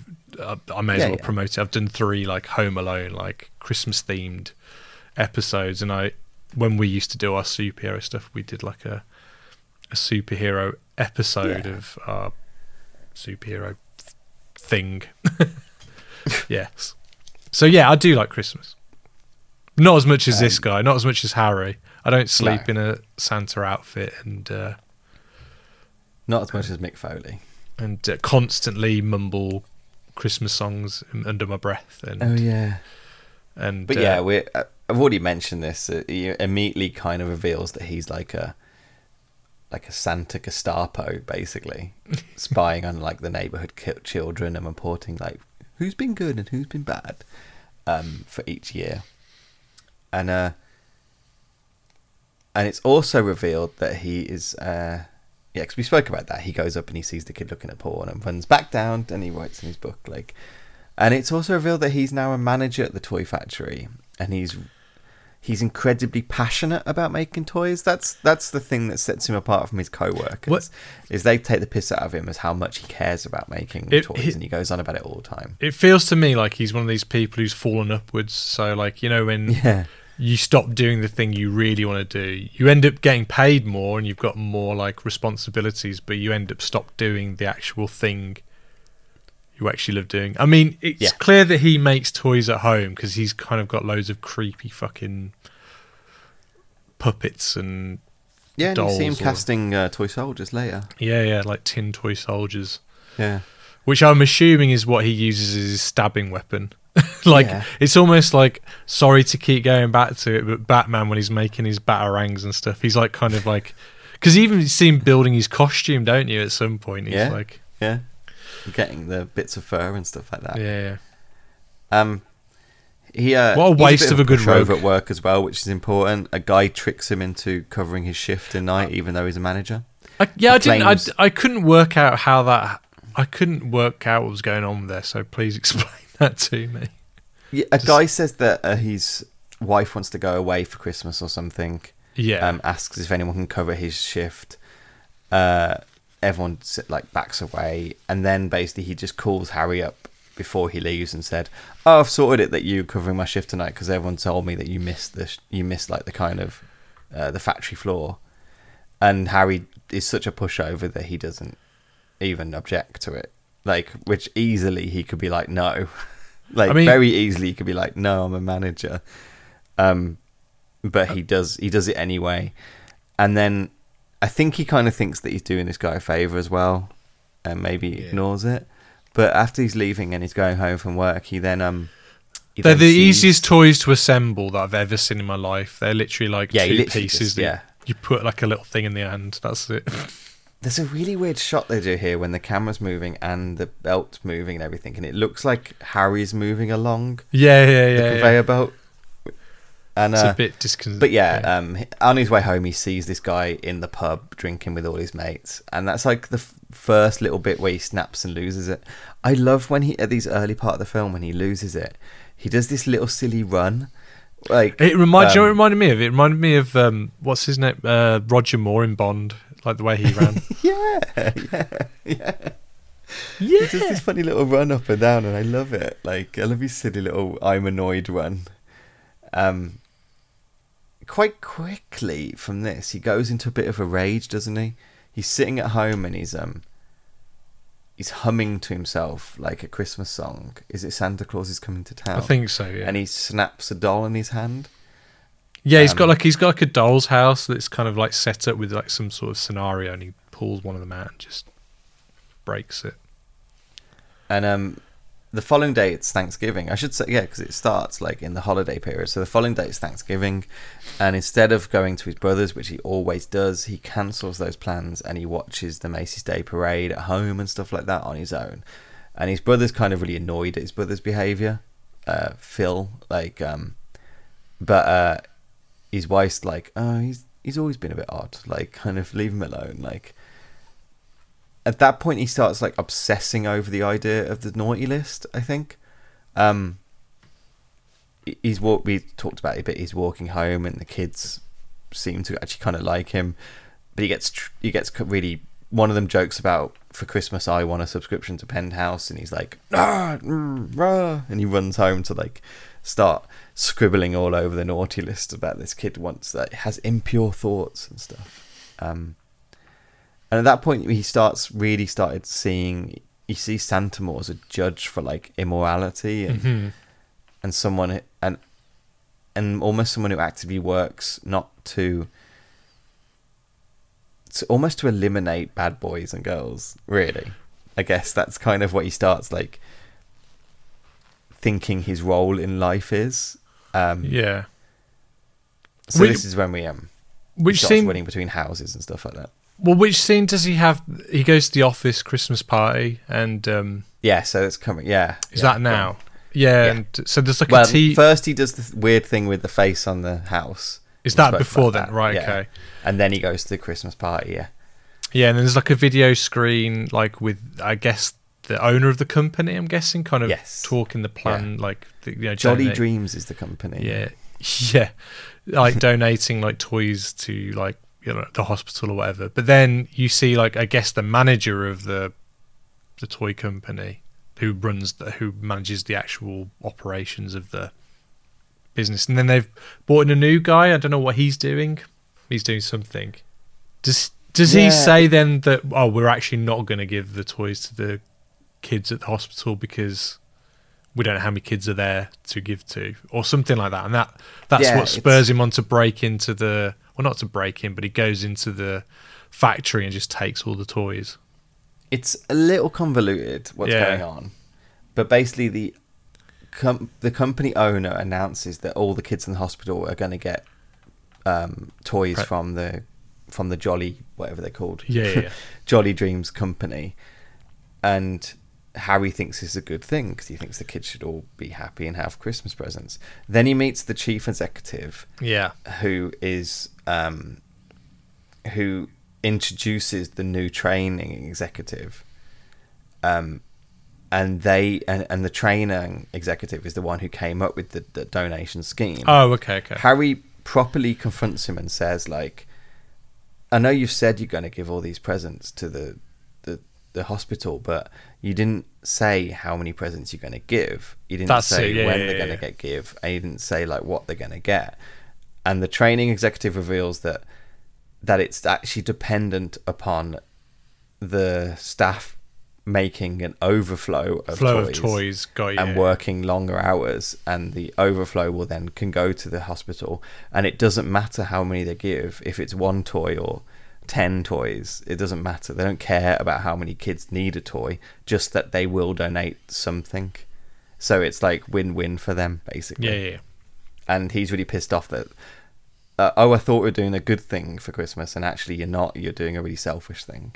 And that that's another thing that kind of triggers him, I think. Mm-hmm.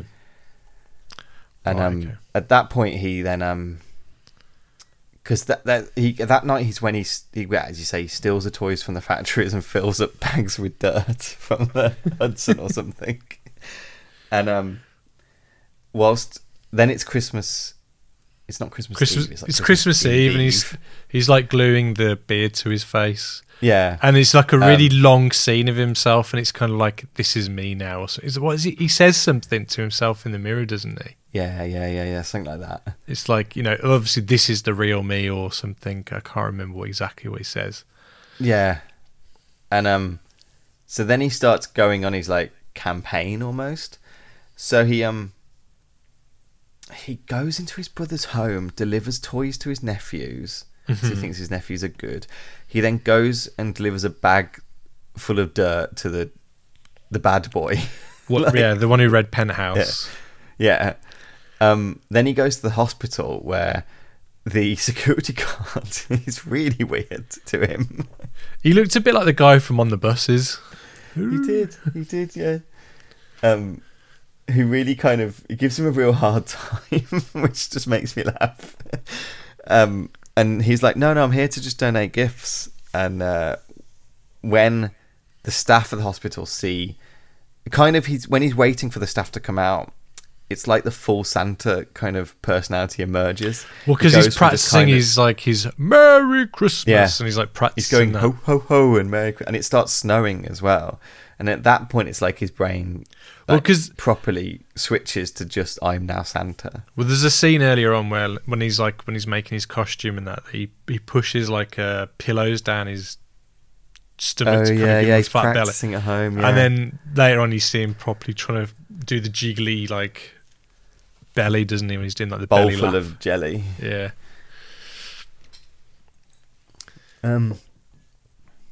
So he It's the next scene, the midnight the mass staff scene. love him, which is really important because he realizes because the staff love him, he's Santa, and he won't say it's from like what company it is. He's just like, it's from Santa. So after that, he he pulls up at midnight mass. You're right, and the people coming out at midnight mass taunt him. I don't know if they know him or not. But hang on, at the midnight mass, isn't like the people who like his bosses, aren't they there as well? I think so. I think the people who come out at midnight mass know him. I think Yeah, they don't know it's him though. I don't think. no, No. but I think they are people we might have met already. I can't really remember. You only at the watched it behind a them few is hours. definitely the is his bosses and that, and the new guy that's there. And whilst they're taking the piss out of him, that's when he murders them with the toy soldier to the eye and a hatchet to the head. But the hatchet he has like done like a candy cane, like it's like a Christmas hatchet. yeah. You know? and then he's kind of wandering the streets in like his like post-murderous fugue state. And two guys see him in the street and pull him into the Christmas party. One of the guys that pulls him in is Hector Salamanca from Breaking Bad and Better Call Saul. Oh no way. Which is like, I saw him eat, I was like, that's fucking Salamanca, like, you know, the guy with the bell.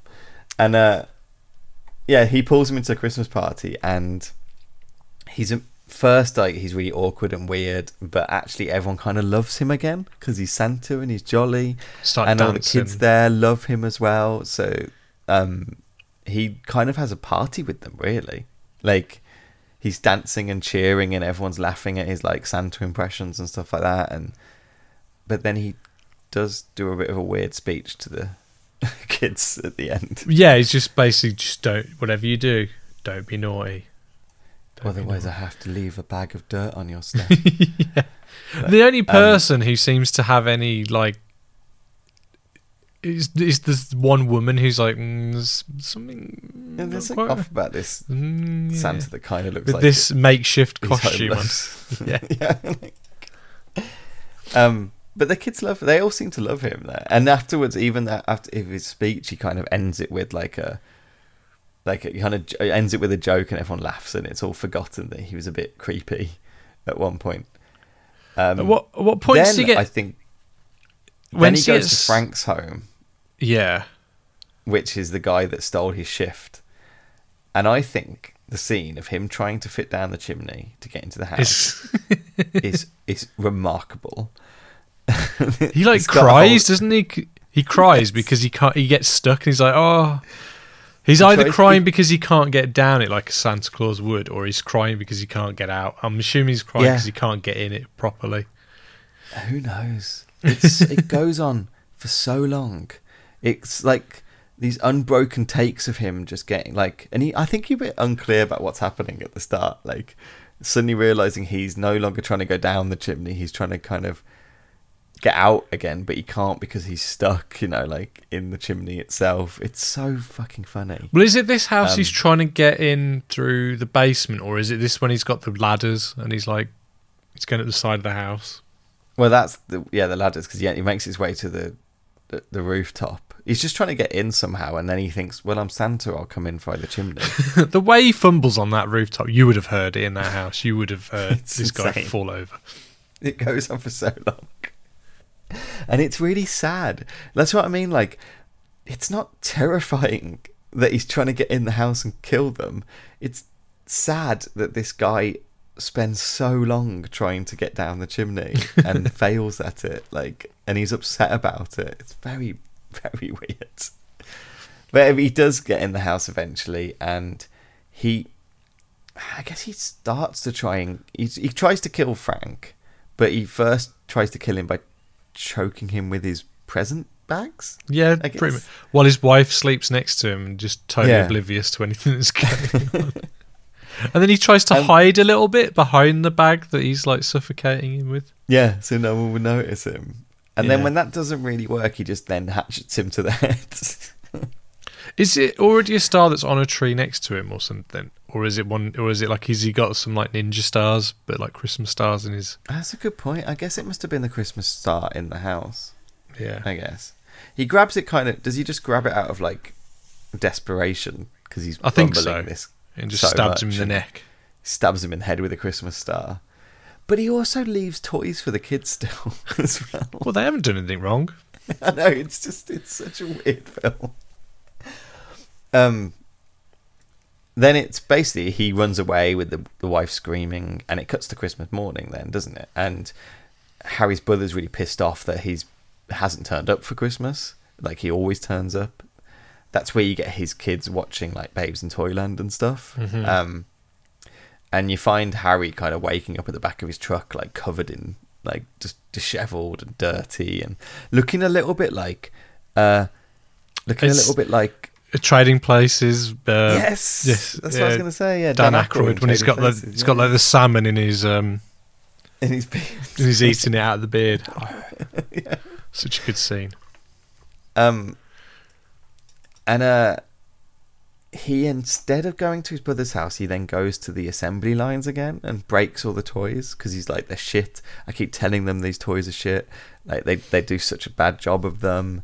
Like, he's breaking them, and he turns all the things on just to kind of crush them all. He's kind of like, there's a scene where he's standing on all the like the run at the top, like the stairwell at the top, kind of looking over his like empire almost, like he's actually Santa, like judging the toys that can be given to kids. I love how the gumball machines come out fully formed with the gumballs inside of it and the glass dome already on it. Everything's already assembled. It's like, well, you know, those gumballs that are in those machines are not edible. They've been sitting around a factory for 400 years. True. What happens then? I guess like, oh, this is like your favourite character is on the news. Oh, the news now. reporter. This guy's hair is amazing. And his moustache is even better. And the way he delivers the news, it's just so kind of like New York or like New Jersey, isn't it? It's like... It's so off-putting, the way he delivers it. It's so weird. I can't... His speech patterns are so odd, and it's weird. It's very weird, the news reporter guy is. But he's announcing there's a killer Santa on the loose, and we see the police are arresting like street Santas, and the witnesses are like, "That's not him. Like, his suit is like got brown fur on it. It's not nice and white." Later, Harry does eventually call his brother, and his brother has a go at him.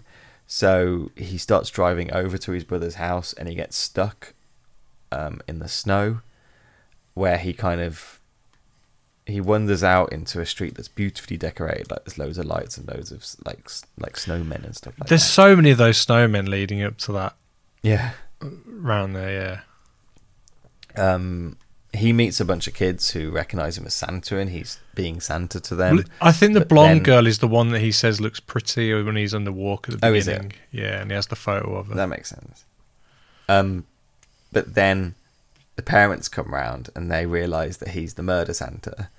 So one of them goes to gets a flick knife out, and the kid just takes the knife from him, gets in the way of the parents and stops the parents from killing Santa, and then gives Santa the knife. Which is so weird. Santa then runs away, and then a woman stabs him in the face with a brooch or something. Yeah. And then he gets into a scuffle with one of the other parents, and he stabs one of the other parents. As he kind of pulls the knife out, he realizes what he's done, and then he runs away. And then eventually a mob starts chasing him, as you say, like Frankenstein with all the they literally have torches. Yeah, he goes to his brother's house. Yes, and then his brother strangles him. And does he think he's killed him, or does he think he's just? No, I don't think so. Well, basically, he goes to his brother's house and he tells him that, you're the reason for all this because of the childhood trauma that happened at the start of the film. And you're the one that told me that, like Santa was actually dad or something, and the brother's like, you can't blame me for telling you Santa doesn't exist when we're kids. Like, that's a dumb thing to be angry about. Then Phil realizes this Santa is the murder Santa, and he like chokes him, and I don't know if he thinks he's dead or just unconscious, but he pushes him into like the front seat of the van. Harry wakes up and it's the way he punches him. He punches him through the window, doesn't he? Maybe and as it all kind of culminates with him driving off the bridge, and then the van's shown like flying towards the moon. And that's the end of the film. That's the end of the film. I've done that very quickly, beat by beat, but it's. I mean, it was just. It wasn't the film I was expecting to be watching, if I'm perfectly honest. No. But I was pleasantly. I don't know if pleasantly is the word, but I was surprised, and I thought it was. I don't want to say I enjoyed it, but I thought it was. I'm glad I watched it. It was a interesting watch. I definitely found it oddly enjoyable. Like, it has a flow to it. It has a momentum to it. It has a weirdness to it. It does have a sense of humour, I think, in a very strange definitely. way. And as you say, it's like oddly camp as well. Yeah, and oddly trashy, oddly camp. It's trashy it knows because what it's doing. Like, the acting's not the best from some of the the people in it, especially that news reporter who I actually love. But I can't find his name. I can't find out who played the news reporter, which is really sad. But it might not be. But like the actor who plays Harry is Brandon Maggart. Yeah, and he's famous because his two of his daughters, he's got 7 children. One's called Maud, who's like an American cabaret singer, quite famous, and the other one is, do you know Fiona Apple? Yes. Yeah, that's his daughter. But I don't think. Amazing. But I don't know if he's done much. No, else he's not himself. Really worked much. No, he was in Dressed to Kill. I think he was in Life According to Garp as well. Okay. But he's not really in anything, to be honest. It's this is his big role as far as I can tell. I guess he worked on TV into the later than this as well. But in terms of movies, this was. He looked like a day player on a lot of shows, like he'd be in one episode. Yeah, I bet he was. There was a show called Brothers, and he was in 115 episodes of that. That was from 1984 to 1989. But a lot of things, he was just in like one episode of a show. Yeah, just a working actor, basically. Yeah, it looks like he hasn't worked though since like 2007. I guess that makes sense. But the guy who plays his brother, because he's like probably 90 now, nearly, that guy. Yeah. But the guy who plays his brother, who's Jeffrey DeMunn, he's about 75, and he played Dale in the Walking Dead series. He was in The Majestic, The Mist, Green Mile. Was he in? I don't know if he was in Shawshank, but he's definitely been in a lot of Frank Darabont. Yeah, he was in Shawshank. Yeah, he was also in the X-Files movie as well. I remember those eyebrows. Oh yeah, he was one of the doctors. Yeah. What did quite a lot, to be honest. Yeah, it looks like he's still working. There is also a cameo from someone else in this. Did you catch it? It's the mom of the bad kid who goes to look at me in the bushes. Who's the mom then? Who is it? She is Patricia Richardson, who is the mom or the wife of Tim Allen in Home Improvement. No way. So I thought that was a good Santa connection. Yeah, definitely. No way.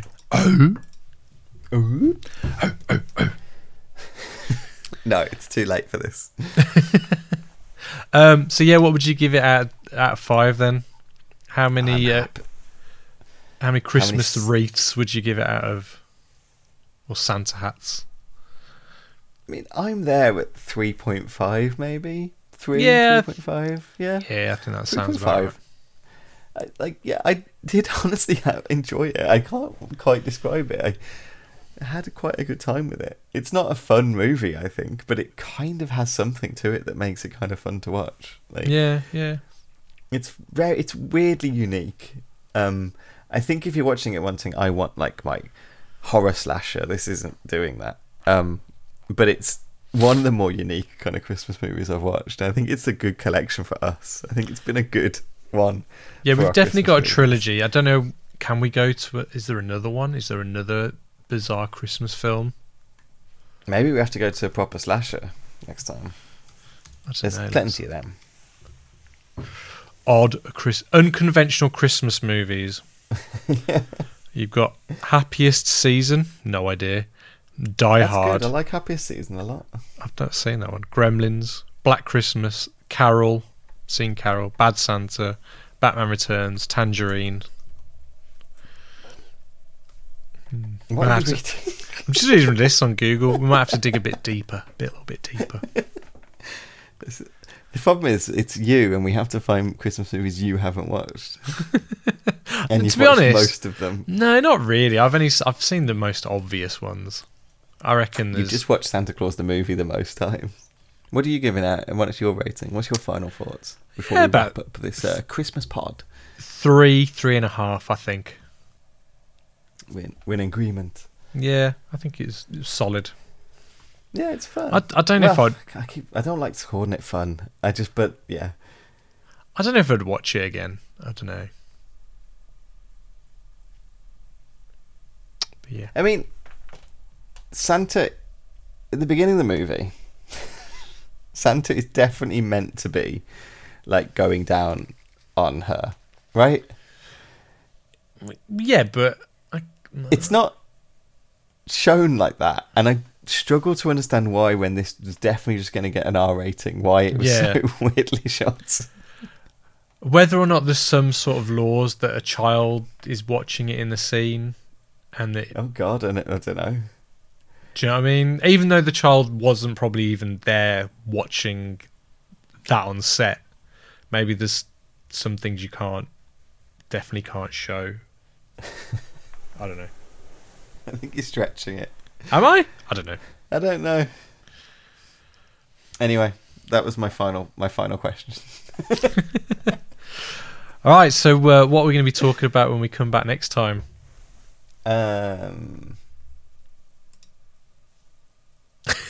We've already recorded it. Oh.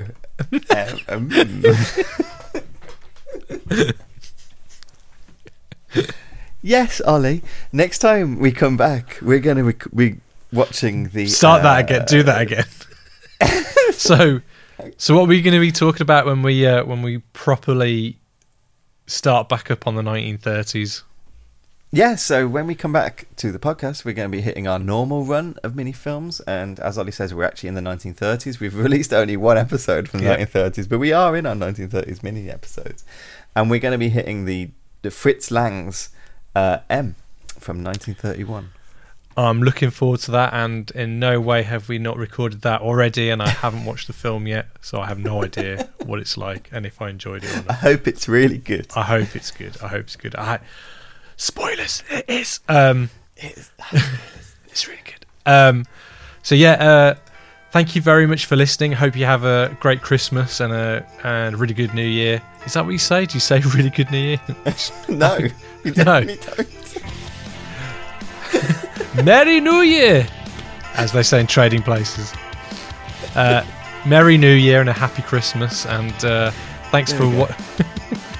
Merry Christmas and a Happy New Year, and thank you very much for listening. As we said before, we're going to properly go back at this again now, and you'll probably get sick of hearing our voices. But if you want to reach out to us, we're on Twitter. Just look up @AdjustYourTracking. That's with a YR, not a your. Don't forget to rate, review, and subscribe on whatever you listen to us on. And yeah, don't forget, if the picture's bad, always adjust your tracking. Reason